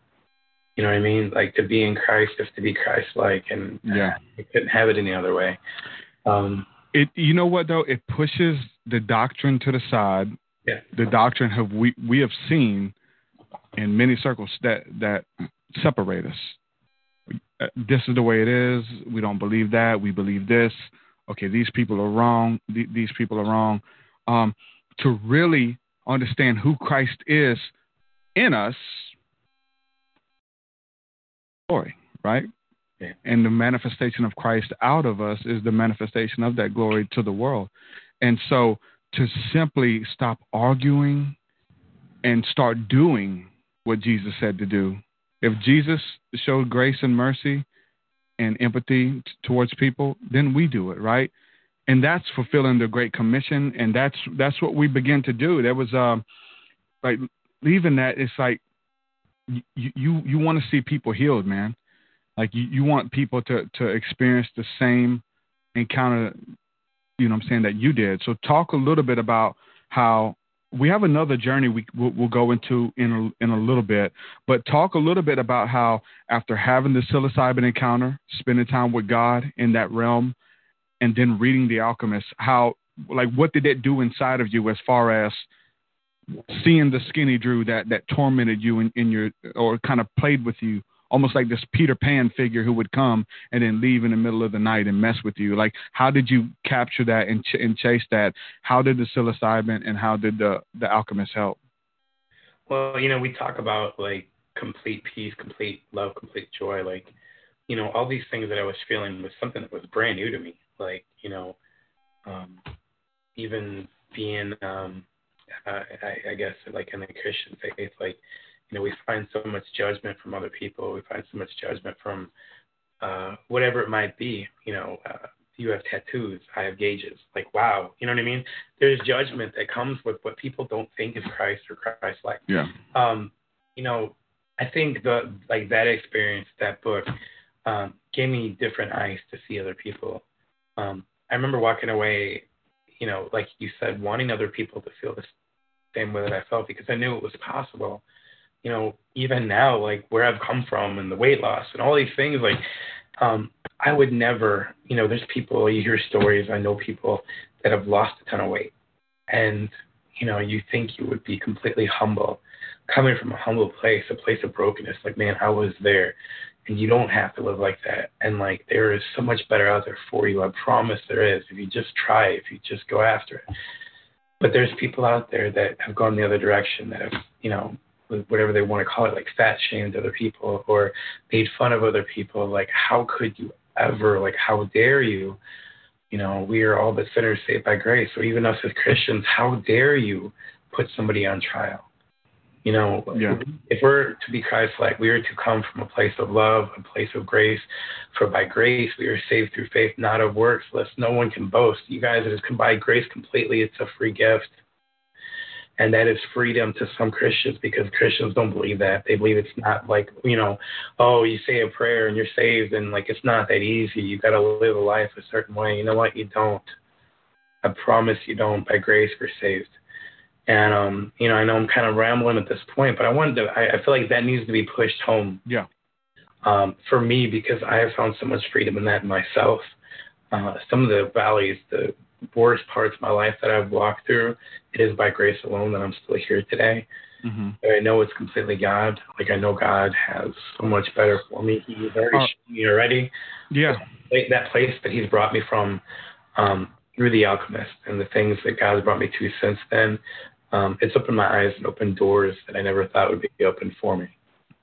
And I'm just gonna pull from the chat room a little bit right now. Yeah. So there's some people who are talking about, like, it doesn't mix together, and there's so many Christians. That's why this show is so important and so empowering. If you've seen my inbox, Drew, if you've seen the Christians who step out and commend me for talking about this stuff, because there is a persecution. There's like, there was even, I told you a couple weeks ago, somebody wanted me to do a church show, and they put my name on the flyer, and they were going to shut it down if I showed up. I say church show, it's a Christian concert, but it was outside at a park. And the people who oversee the party are like, if TruthSeekah comes, we're shutting this down. There's no way. He goes out giving mushrooms to people, telling people Jesus loves them. Which that's I guess the renown from coming and being open. But if I was to show you the inbox, man, of all the people that commend me and they say, I wish I could be as open as you. And that's what we do. We empower people to what? Be themselves. Don't be me. Don't be Drew. Don't try to be somebody else. Be the person that God made you. Oh, you like that stuff? For a reason. Okay. Well, you can be into that. It's okay. So I want to talk a little bit about, because we've done many shows on this about there's even a church in Alabama that is they use the sacraments of psilocybin and peyote and ayahuasca, all things that are natural, that grow from the earth, God's green earth. Amen. They use it in sacrament for religious ceremonies, as did their ancestors, right? But in the church realm, this isn't to be played with at all. This is, they like to call this sorcery. They call it pharmakia. They got all kind of names from it, and they tell you not to mess with it at all, because you can open up your mind to demons. That's why I didn't want to mess with it. You telling me your stories and coming from that realm and having having a warning. It's not a party drug. It's not even a drug. I don't mix those terms together. Psilocybin is a sacrament, and it was used by our ancestors as a rite of passage and wanting to spend time with the Creator. So here's the thing. Dan Oskopinski, a good friend of ours, he went on the first float tank trip with us. I had him on the show, and man, you guys got to go back and listen to that show. It's one of the highest rated shows I've done. So much truth in that episode. But he talks about how nobody can kick you out of the club. They didn't bring you into the club, and the club of grace, essentially, right? The grace that Christ has called you to. So Christians can't do mushrooms. Christians can't smoke marijuana. Christians can't have a beer, right? These rules that are not in the Bible. So we've made them up in the church realm, in the religion, these rules that we've made up. Talk a little bit about that, because the next encounter that we had a blissful encounter, at the float tank. It was beautiful, philosophical. The next time we got together to search our hearts, and it was a good year and a half, almost 2 years later, we did it again, and we had a men's retreat. My mind was blown, taking the new levels, even with that revelation that God had given me, took him to new levels. But we were listening. First of all, we were listening to some, Good For Me by Above and Beyond, right, which you turned me on to that. And that, I can't listen to that music without reliving. So I try not to do it. I try not to do it often. Yes, sir. You know what I'm saying? When I need it, I'll go back and listen to that song, and I'll be taken right back. And everybody who we was with, they have the same testimony. Sure. But for the most part, we were listening to Bethel. It was this is what you get. A bunch of Christians in a cabin in the woods, eating psilocybin mushrooms, talking to God, fasting, and listening to Bethel worship music. Praying, crying out to God, thanking God, and the beauty that surrounded that experience. So Christians can't do this. Christians shouldn't do this. First of all, we're not encouraging anybody to do anything, but we are owning our story. Right. And nobody can take that away from us. Talk a little bit about that. I mean, it's important that you say that. Like, in no way do we condone any of this. This is our past. I'm just not afraid to talk about it. Yeah. So many people have gone through so much, and there's dirtiness in their past, bro. I'm not afraid to talk about it, because, like I said, if my past could bring freedom to somebody's present, it was completely worth it. The valleys, the struggles that I walked through.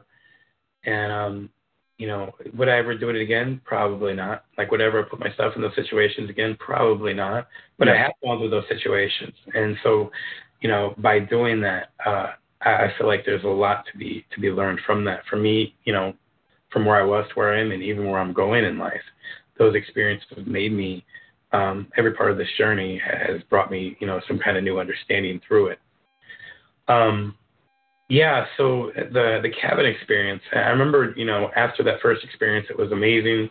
I think you kind of thought of yourself as a buff after that. You kind of, understood that whole situation, that scene. Well, I thought I knew. You kind of thought you understood. I thought I knew, man.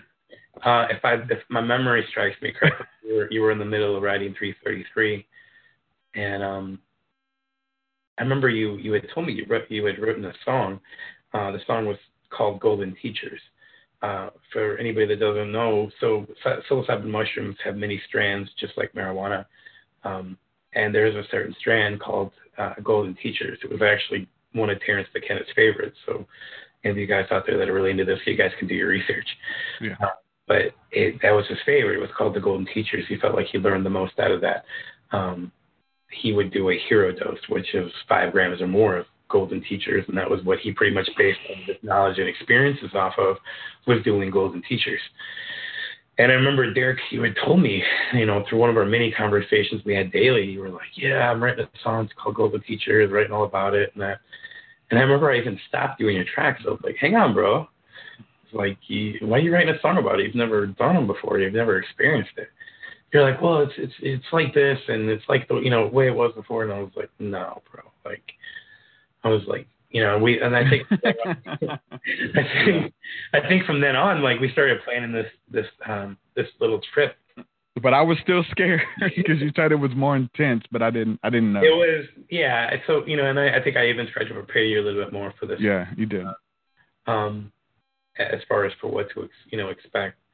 But with this one, we went out to the woods, We had a few brothers of ours, which, you know, are amazing to this day. Mm-hmm. And I remember with full intent, with full purity in our hearts, we wanted to go on this journey and find out whatever God was trying to teach us, whatever God was trying to show us for our life. Because so many times, like I said, we get wrapped up in the selfishness of like who we are, like our day to day, our 9 to 5, like this is so important. No, this is so important. And our mind and our bodies are like just all over the place. But we went into this with so much intent to like bring something out of just the brokenness that, you know, where we were at in life. Like, God, like whatever you want to show us, like show us. And I remember we fasted, like we prayed it, you know, like prayed before, like, and you know, we partook, and I don't know if you want to share from there, but I don't know how much I need, because I went into that story on many occasions.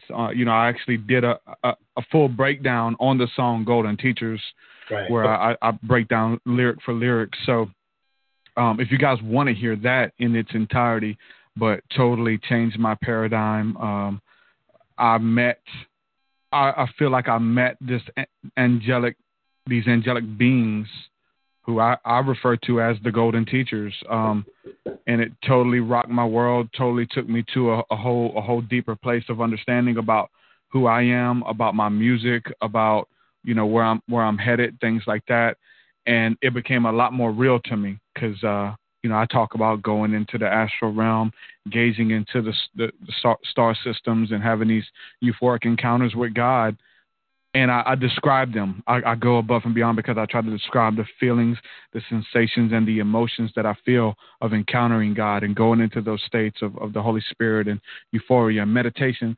And they kind of checked me there and you know, and said, hey, is this TruthSeekah? You're the one who throws this esoteric knowledge out there for the masses, and they just trample them under their feet, and you're just making it plain to everybody, something that is so sacred. You're just tossing it out there and putting it in song and stuff, and you know, just showed me the impact that we have to be careful, and wanted to make sure that I knew the implications of sharing this knowledge and sharing this info, and just check me to say, okay, you want to move forward?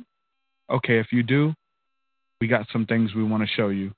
And all of our whole trip was synchronized, and we went deep. I didn't know. It scared me at first because I didn't know what to expect. I expected what happened the first time, being philosophical, talking to God, getting some pointers about my life and where I'm headed in the future and things like that.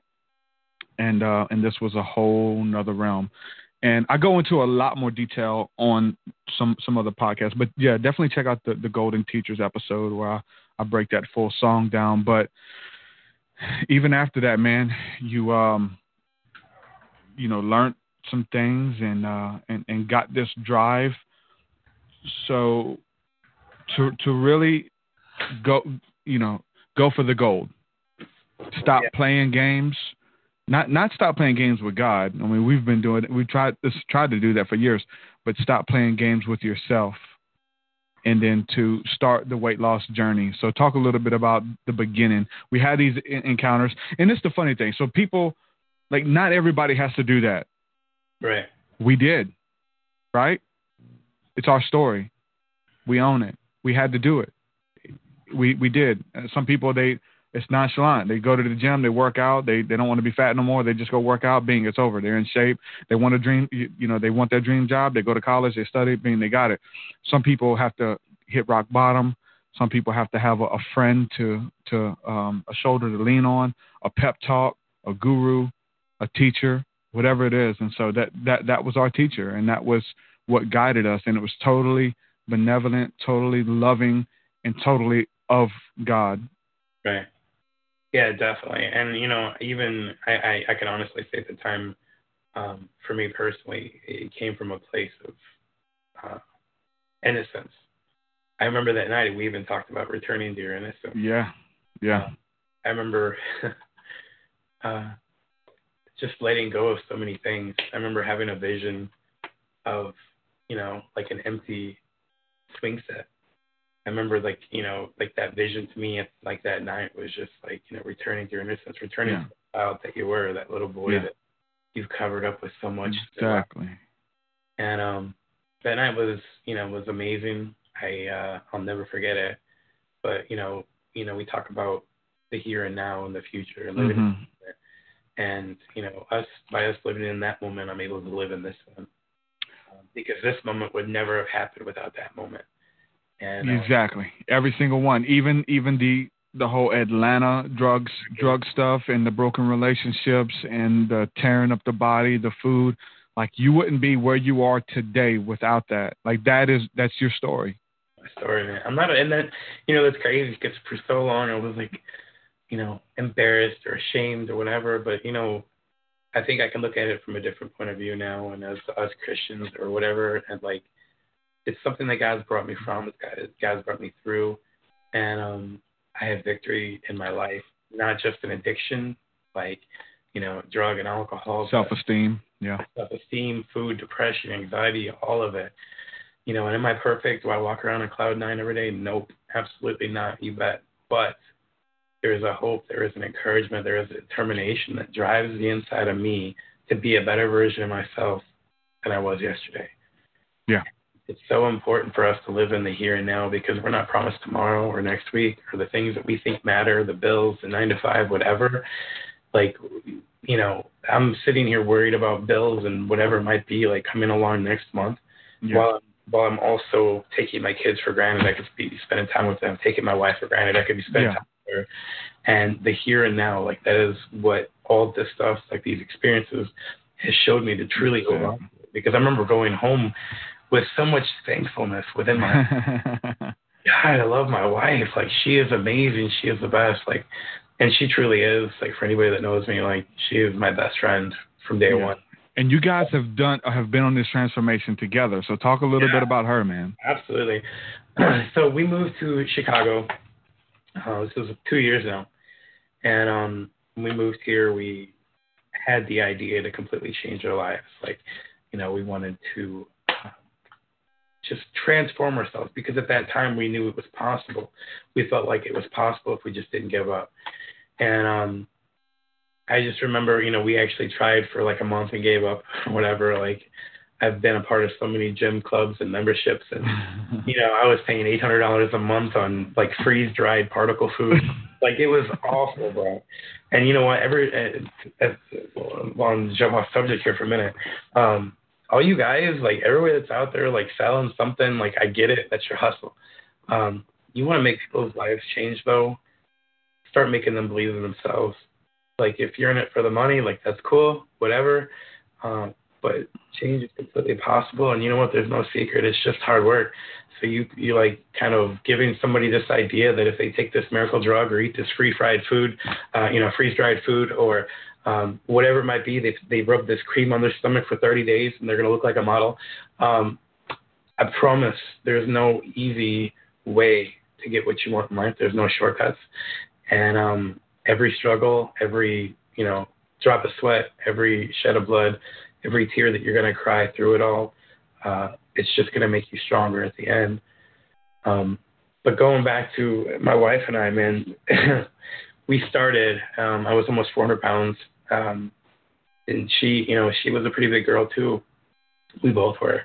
But I remember we had it in our hearts, like a no quit attitude. And, what spurred this on, and I'll make a really long story short, we went on a family vacation to Alabama, and we actually hung out, Derek. I remember you wore the Rodman jersey. But we hung out, and we took a selfie, and I still have the picture to this day. But that same day, we went out to the beach, and I was walking out to the end of the beach with my kids, and I was sinking all the way down to my shins, my knees, and the sand because I was so heavy. I remember we walked all the way out to the water, and I'm sitting there panting, like gasping for breath because I couldn't breathe because I was so overweight, so out of shape. And my little girl is like tugging at my pants, like, "Daddy, come play with me, come play with me." And I'm looking around all these other families, and they're like, commercial families playing Frisbee and running with their dogs and stuff. And I'm sitting there like sweating, and all I did is I just sat down on the sand and laid back because I couldn't breathe.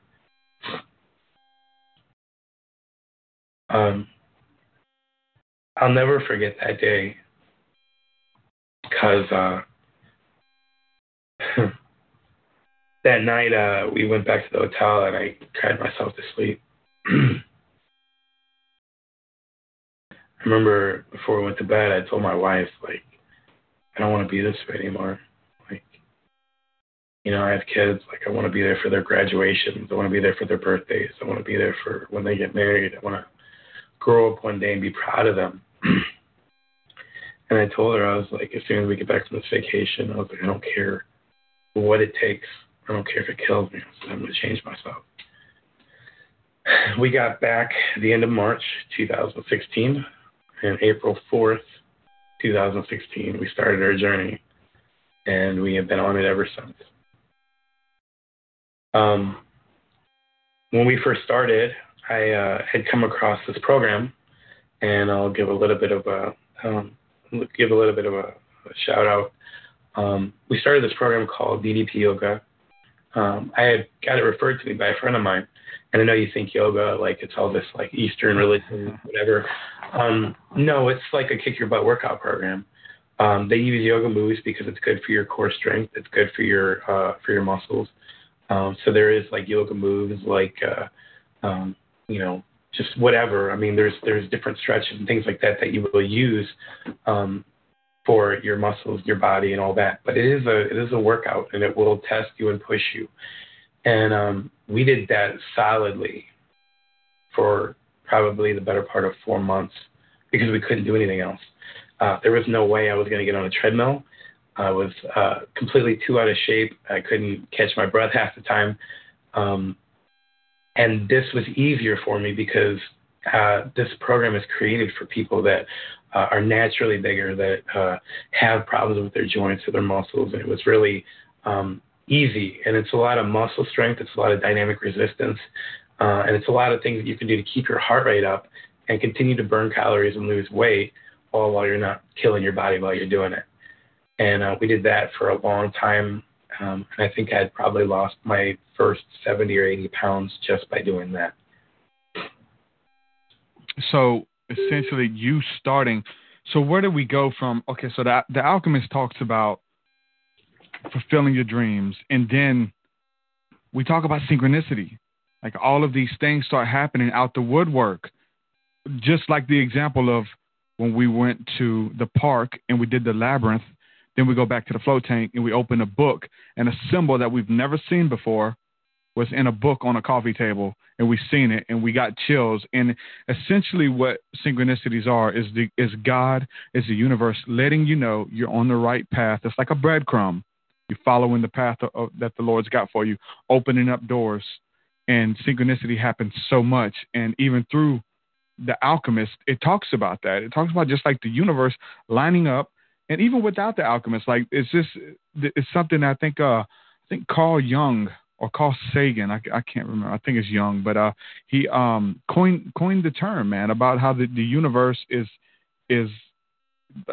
just like the way that we're experiencing things, right?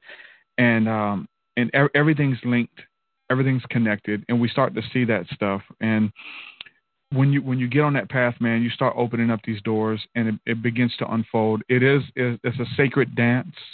It is a journey. It's the hero's journey, told of even by Joseph Campbell, the hero's journey, the story of Jesus, the story of the prophets, of the disciples, of this persecution and this coming back to obtain your calling and made for great things. And it's when you find out that it's not that these books, The Alchemist, and I say this all the time, even the Bible is not telling the story of a man named John the Baptist. The Bible is not telling the story of a man named King David who lived 3,000 years ago. Those books, the Bible, the scriptures is telling your story, and you identify with those people, and it teaches you how to overcome, how to face your own giants, how to deal with your own idolatry, the own golden calves that we build up in our lives. And so when we understand how this thing works, and you don't understand that by theory or hearing somebody teach it, like it goes through experience, right? And so you can't buy that. You can't buy these lessons. You can't buy the journey of a high dosage psilocybin journey, and then you come back understanding that time is an illusion and all you have is the now moment. And then it rings even more true when you hear Jesus say, be anxious for nothing. Don't worry about tomorrow. We hear it all the time. Oh, yeah, I'm just in the moment. Dude, when you go to a place beyond space and time, when God takes you there, holds your hand and brings you there, those words of Jesus, the words of Apostle Paul saying, I was caught up into the third heaven and I witnessed things that it isn't even permissible for men to repeat. I heard the languages of angels. Like, that stuff means a lot more to me now when I just read over those things. We've been to those places. And you can achieve it through trance state meditation. It's a lot of work. You can get there, and it's just to be mindful, to understand time. Time is an illusion. We don't have tomorrow. Tomorrow's not promised. We don't have yesterday. We have this moment right now, this space, this time, and that, like you said, is the message that is coming through. So to make the best of it, don't wait for your next life. I mean, there's people who teach that philosophy, and I'm gonna make it right next time. Or, man, we only have today. And so the urgency, because we're on autopilot. That's what I've termed it, autopilot of in our jobs, the monotony. Get up, drink your coffee, go to work, come home. I'm tired. I can't be alert to these conversations. I don't have the strength to play with my kid. Maybe I will tomorrow. Right? Maybe I'll do it tomorrow. But to understand that we're not promised tomorrow. And I think if any lesson, not to, I heard it, tomorrow's not promised, but to experience the only moment that we have, the now moment, man. It's just, it was life-changing. And so, no, I don't think everybody has to go on a psilocybin mushroom journey. I think that we went on there, we went on those journeys, and we bring back the knowledge and information. Just like I don't think everybody has to be possessed with demons to know not to play with witchcraft. So I come back, I tell my story. It's like I don't think that everybody should be dealing with binge eating, or think that it's okay that if you eat, then the pain will go away, or it makes you feel better. No, you deal with Drew. Listen to Drew's story. He's coming back with some knowledge. He's coming back with some answers. And to say all that, to say our journeys started in a similar place, and we're still on a similar place as far as the journey is unfolding from where we were, of me being a truck driver who was tired every day, getting up at sometimes 12:30 in the morning to go to work.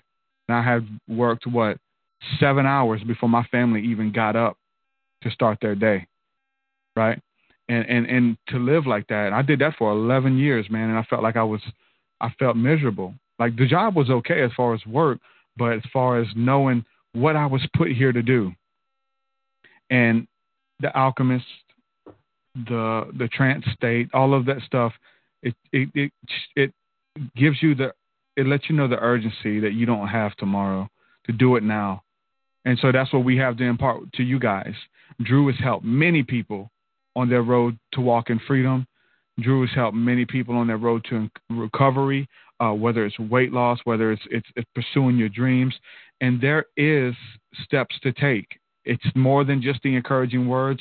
We get encouraged, we get inspired, but then we have to start taking these steps. What are the steps to take? Well, it depends on where you are. So I love what Drew offers. He offers to people who not only are just overweight and obese, and he helps those people too, but those people who are having trouble getting over that obstacle, getting over that hurdle of dealing with addiction, dealing with loss, dealing with childhood trauma, to go back to the point of pain, to minister forgiveness and walk in freedom of who God created them to be. And you offer private sessions and stuff, man, and it's awesome that the freedom, because you've worked with people who I know personally, and all I can speak on is what you've done for me. And I had Jordan Maxwell on a couple of weeks ago, And I said, I wouldn't be where I was today without this man. However much I agree or disagree with the man, right? I don't agree with everything that God says, and I catch hell for it. But I say the same thing. If it wasn't for Drew Gower, I wouldn't be here and doing what I'm doing. I would be trying to be accepted by church people. I would not be myself. I wouldn't be confident in who I am and have the grace and empowerment to do that. I went back and forth so many times, and Drew's seen it, because I had Drew on the podcast probably a year ago now, and about a year ago. And we tried to cover these topics like from a Christian perspective, and we tried to tell his story without going down those roads too much, right? We couldn't tell the whole story. We couldn't be true. And Drew have seen me go back and forth to be okay with who I am and the person that God has made me. So first of all, man, I thank you from the bottom of my heart for just empowering me with the grace to do it. And I know you don't take credit for it. It's just done out of friendship. And I know I've inspired you, and it's just mutual, man. But I really mean that, man. Thank you so much for that. Thank you, man. I appreciate it. And I don't take that lightly. It's funny, like some of the best things in our lives, like they're not things. And I'm so thankful, like, for the position that God's put me in, for the things that I've overcome to be in a place to help people. And like you said, I'm not on a pedestal. I don't put myself in a situation to feel like I'm better, follow me.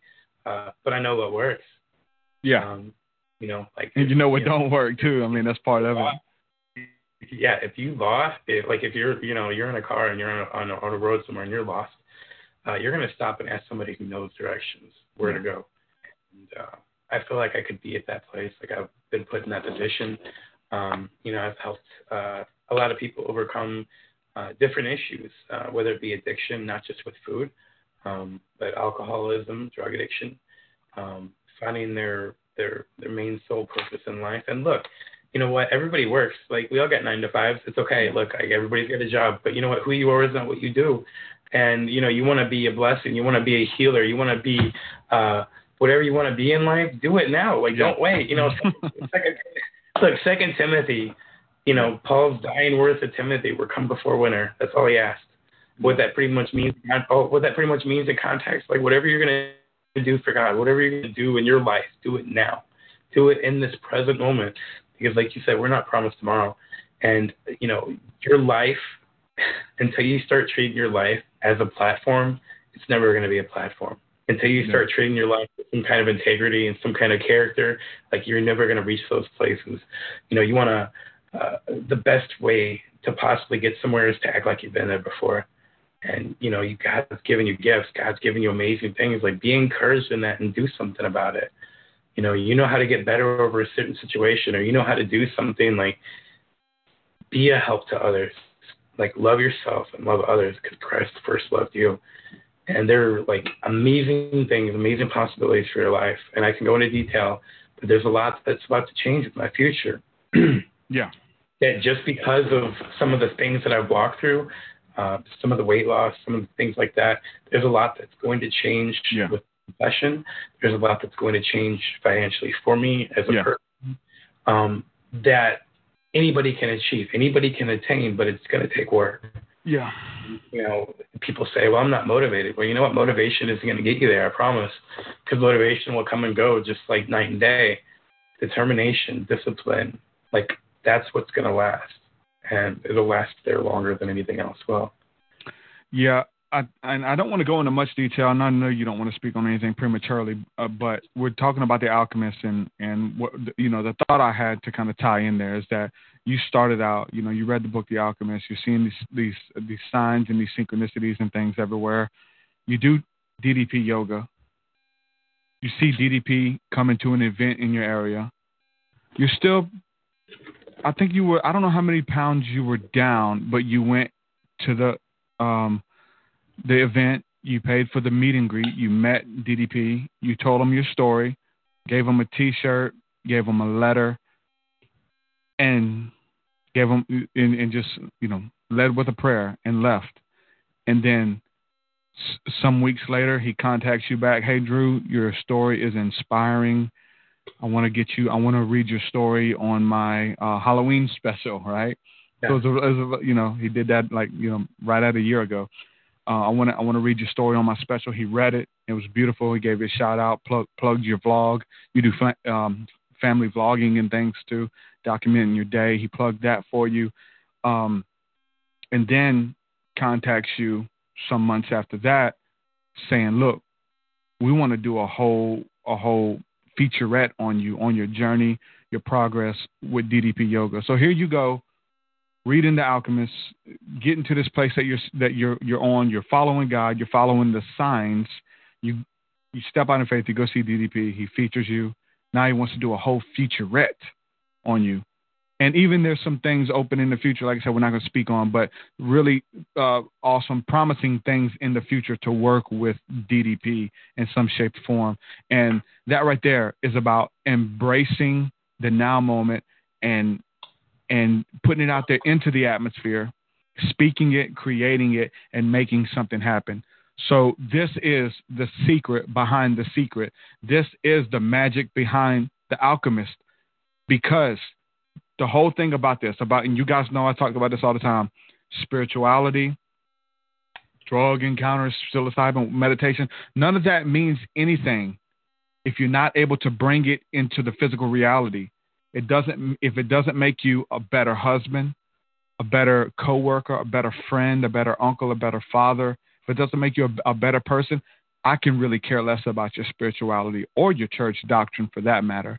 Good. If it's not impacting the people's lives around you in a positive way, if you're not making their walk a little bit lighter, if you're not helping them bear their burdens, as the scripture says, I don't want to hear about it. If you're just judging, pointing out the flaws and stuff, and there's many people there and many paths, whether you're into religion or not, like these people are there. So, I guess we're coming up on the end of the show, man. Talk a little bit about your website and what you offer people for who may be in any of those boats. Like I said, the obesity, the addictions, whether they're food, whether they're pornography addictions, whether they're drug addictions or whatever, you've helped many people on their road and their walk. So talk a little bit about what you offer, man.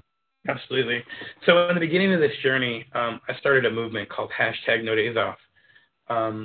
I started it as more of an idea, something that anybody can relate to, whether it be weight loss, following your dreams, overcoming addiction, being a difference to other people in their life, being a difference in your own life.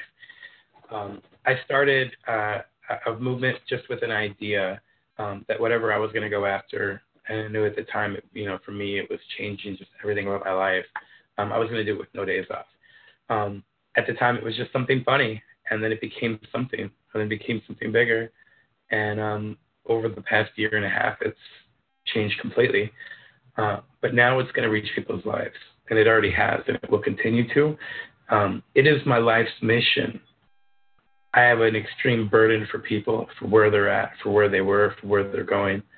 It doesn't have to be about morbidly obese, people. It doesn't have to be about any of that kind of stuff. Although I do feel a calling to those type of situations. That's where I was. People that want something better in their life, people that are always tired, always sick, whatever it might be. Like, I have a burden for those people, and I don't want any kind of, nothing like dressed up or anything like that. I want to meet you where you're at. I want to fix the problem. I don't want to fix like, hey, let's do this workout and lose some weight. Like, hey, let's fix your life. Yeah, that's all ultimately what's going to last. I do free consultations. Find out even exactly where you're at. The first consultation we will set you a game plan for the rest of your life, whether it be a strict nutritious food diet, a workout regimen, your daily goals, weekly goals, monthly goals, yearly goals, where you want to be the next year, where do you want to be in the next 5 years. Because all of these big things that I'm speaking of were all asked to me, and I had to answer every one of them. And guess what? Every single one of them I've met. And I continue to meet. Like, I'm meeting goals now that I didn't even have in the back of my mind before. Yeah. And it's all just it's really just a gift. It's a victory. It is something that comes at the end of a long, hard road of just hard work, endurance, and a never quit, never give up attitude.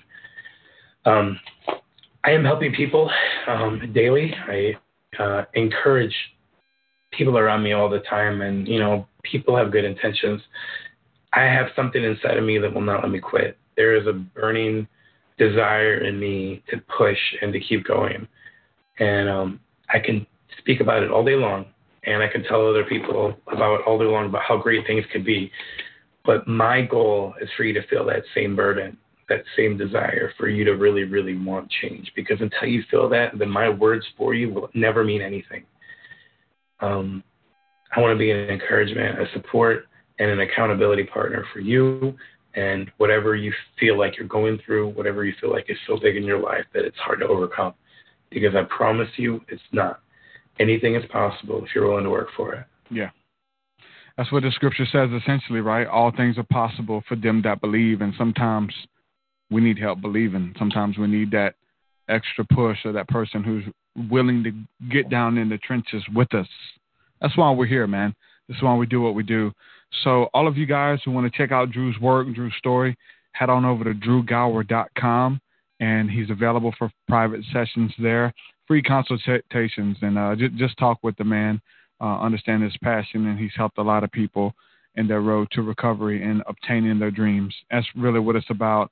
I'm with you, man. I have a burden to see people do what God put them here to do. And I was going to tell you at the beginning, it takes a lot for us to understand that many people are even like pushing the buttons at the job and boxing items or bagging groceries. Like, some people are called to do that, and they are doing that. And my wife checks me on that all the time. And but some people are in those 9-to-5s, and they're right where they need to be, right there, right where they want to be. But those of you who are listening to this and you're saying, I was made for more, I'm meant for more, I don't see a way out, but I have dreams and visions, and I've given up on them, and I want to reclaim those dreams. www.drewgower.com. Y'all head over there, check him out, and we're here to help. I thank you guys for checking us out. Everybody holding us down in the chat room.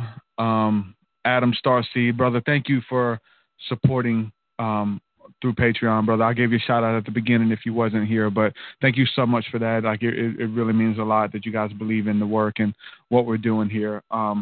So with that being said, you guys, I'm going to say peace and shalom. If you want to support, head on over to patreon.com/TruthSeekah and sign up at any level. So peace, all. I love you guys. Shalom, shalom.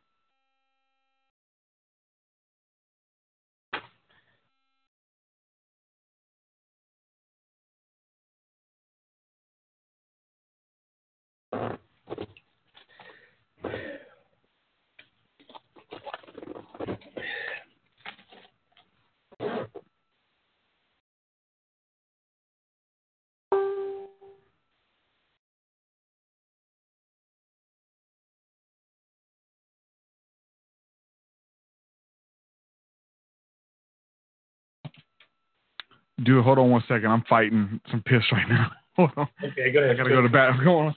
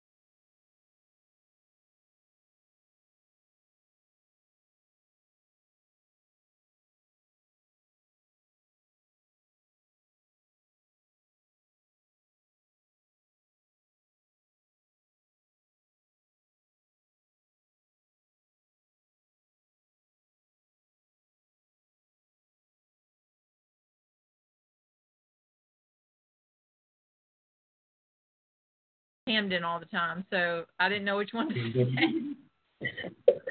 My sister calls me Cam or Camera. Camera. He calls you Camden, but I know that's not your name. You're Jesus. That's who you are now. That's So, what my... I think Maya called you that, didn't she? Yep. Yeah, you were telling her too. When she was a baby, I think I was telling her, like, call him Jesus. Jesus! And I just go to school night. Okay. Friday. Cool. Go play Call of Duty. Oh. Serious. Go. I'm watching TV now.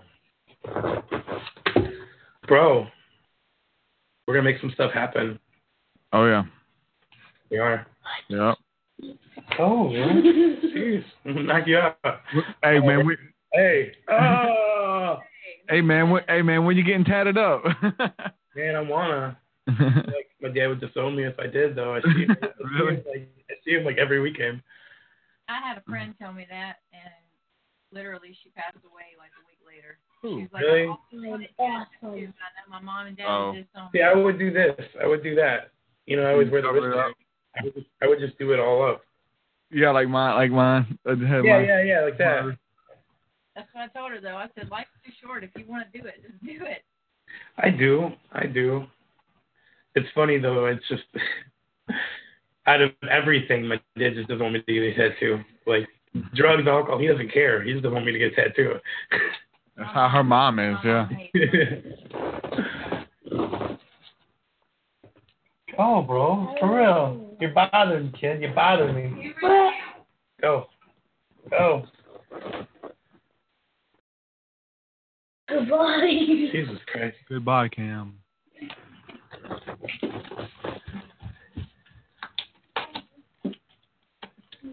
Yeah, I kept trying to tie it back to the alchemist and stuff, and the magic and stuff, just because, I mean, that's what we kind of titled it and wanted to.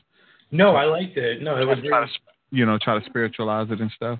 No, it's very tasteful. I liked it. I feel like I rambled a little too much, but I think it was all right. I mean, there were some parts of you and me, but I mean, that just happens, and then it happens, you know.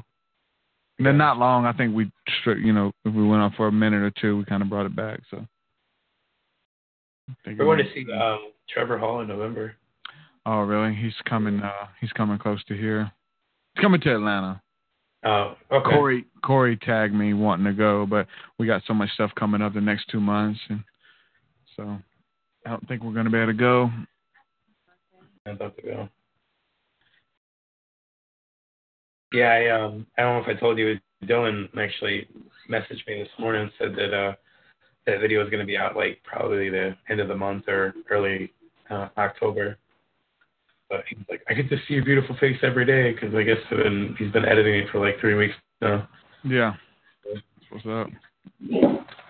Yeah, I was going to tell you, man, we need to, when you can, I know it's not easy, but we need to get you a good camera, even a good setup, whether it's a webcam or a 4K handy cam, but to start doing little segments and stuff. I know you tie a lot of stuff into the vlog, but to do some things that'll get people to the vlog first, you know, like whether it's just like a little teaching. Like, I don't know if you've seen mine. I got one where I did, it's called Is Meditation Demonic? I sat down and just did it, but this one I record from here, but just to have you a place set up, a little area with a nice backdrop, a really HD cam. You need a good HD camera. I mean, the camera you have now is good for what you got, but to really put out like killer quality, to take that to the next level, get you a nice light. What do you suggest? Do you know anything about vlog cameras? Like, what do you suggest? I don't know about the vlog cameras. I know a lot of people are using like the 4K stuff, but I mean, not even really vlogging, you know, because kind of just more of like a teaching or like a teaching, yeah, like anything, like whether in because I mean that's going to allow you to get clients too, and kind of build up yourself as a teacher, you know. I mean, people are going to pay. kind of a form of a vlog, though? Like, wouldn't that be kind of a form of a vlog? No, well, it wouldn't really be called. I mean, vlogging now is you walking around town with the camera. Hey, this is my daily vlog. I'm finna go to the store. You know, that type of deal. But that would just be just like little just videos or whatever, I guess. But that's so you can, you know, because people are, you essentially, you have to take advantage of the SEO on YouTube and Google as well, because Google and YouTube are affiliated. You put these on your website too. But questions that people ask you, or questions that you think up in your head, or questions that you've asked and you got the answers for now, to do a video on them, you know. Okay. And it's going to help organic searches come through. Because if people don't know who you are, I mean, I think the vlogging is great because not for promo. I think the vlogging is great for your family and for you to actually see the progress. And I hate that our vlog stuff got deleted, man. Like, we had some beautiful family freaking. It's like a family photo album, but a live version. You know what I'm saying? Right, video. I hate that our stuff got deleted, man. Just little special things that we had, going to the fair and going to swimming and stuff like that. But that's good for that. But as far as like on the business side of trying to get out there a little bit, like maybe, you know, you could do it with you know, anything you could think of. As much as you can think of, you know what I'm saying? You know, how to overcome addiction. I mean, I know that's, some of these are blatant or far out, but you can do like how to overcome binge eating, and they click it and you're like, hey, the problem is not binge eating. It's deeper. What are you trying to suppress? What are you trying to soothe, you know? Would I do that on the same channel, you think, or would I? Yeah, just do it I'd say do it on the same channel. Okay. I'd say do it on the same channel. Definitely makes sense. Because it's you, and but oh Lord, but to do it to where it's gonna look good, like really good, because that's what, you know, quality is gonna catch them and keep them, you know, because we can all pull out our cell phone and do it, and that's good, but right. But like have a light in front of you and a good backdrop and stuff, and then plug, and then, you know, it ain't even got to be nothing long, and then plug your site and stuff in it. I mean, you can start with what you have now, though. You can, you know what I'm saying? So don't wait, but just try to get the quality up better, because the quality's not bad. But we actually got a credit card for Best Buy, and I was actually looking to get a new vlog camera, but I wasn't sure what to get or whatever. Well, your webcam's not bad. It's not bad. This one here? Yeah. Oh, is that on your computer? It's just on the computer. Yeah, it's not bad. Way better than a lot of people. Yeah. But yeah, I'd like to see you start doing some of that, just trying to get your name out there and get organic people in, versus like, hey, have you seen my, you know, you're kind of dependent on people sharing your stuff and stuff like that. But people are going to find you through DDP and through me and stuff. But to kind of have, you know, your thing to kind of expand it, and the organic searches is what you want, where people don't know you, they find you, and now they're a fan. Versus, I heard of you. Like if they were going to look for binge eating on YouTube, or if they were going to look for... That's why I use those words, the alchemist and magic and hallucinations. You know, like people are searching True Hallucination. That's a Terrence McKenna documentary. And oh, really? So, you know, just using those words so that when people are looking that stuff up, then they see our video and they click it, and then you catch them, and now they're fans type deal. I mean, that's essentially why I interview big people who even I don't agree with. I have them on my show. Dude, I've made almost $200 on the Jordan Maxwell interview, and tons of subscribers from talking to him. Awesome. And you can even expand your reach as far as that goes too, as far as maybe even doing your own interviews or talking to entrepreneurs and stuff like that. You know, people who are doing what they love to do. You have them on, but then you plug your stuff at the end, you know? Well, I'm proud of you, bro. I wanted to tell you that. Like, I know it's probably a daily decision or a daily struggle to make that conscious effort to keep doing what you're doing, but you got a lot of people that believe in you, man, for real. Oh, yeah. I'm Sometimes you sometimes you walk into that next stage of your life, but sometimes you're pushed. But either way, you got there. We're there. We're there. It was cool for us because God was preparing us for it for so many months before that. I mean, it was a surprise, but we knew something big was going to happen. We just didn't know what. So. We thought she was going to lose her job. Yeah. Right. And so we're just trying to get ready for that. And then all of a sudden I get fired out the blue. And, I mean, crazy things happen, man. I mean, I'm the only one working now at our house. But, like, for whatever reason, you know, we were both working and we weren't getting any richer. Now she's not working and we're pretty much still the same. That's pretty much. I think that's where we are. I don't look at the bills and stuff, but I feel like that's where we're still in the same spot. I don't know. You know, I mean, I'm not gonna lie. Like, you know, we have to. You know, it's a daily conscious effort, and daily struggle, like just to commit to what we're doing now. But Judy was boring. Hello. Then Judy discovered ChumbaCasino.com. It's my little escape. Now Judy's the life of the party. Oh, baby, mama's bringing home the bacon. Whoa, take it easy, Judy. The Chumba life is for everybody. So go to ChumbaCasino.com and play over 100 casino-style games. Join today and play for free for your chance to redeem some serious prizes. ChumbaCasino.com. No purchase necessary. Void where prohibited by law. 18+ terms and conditions apply. See website for details.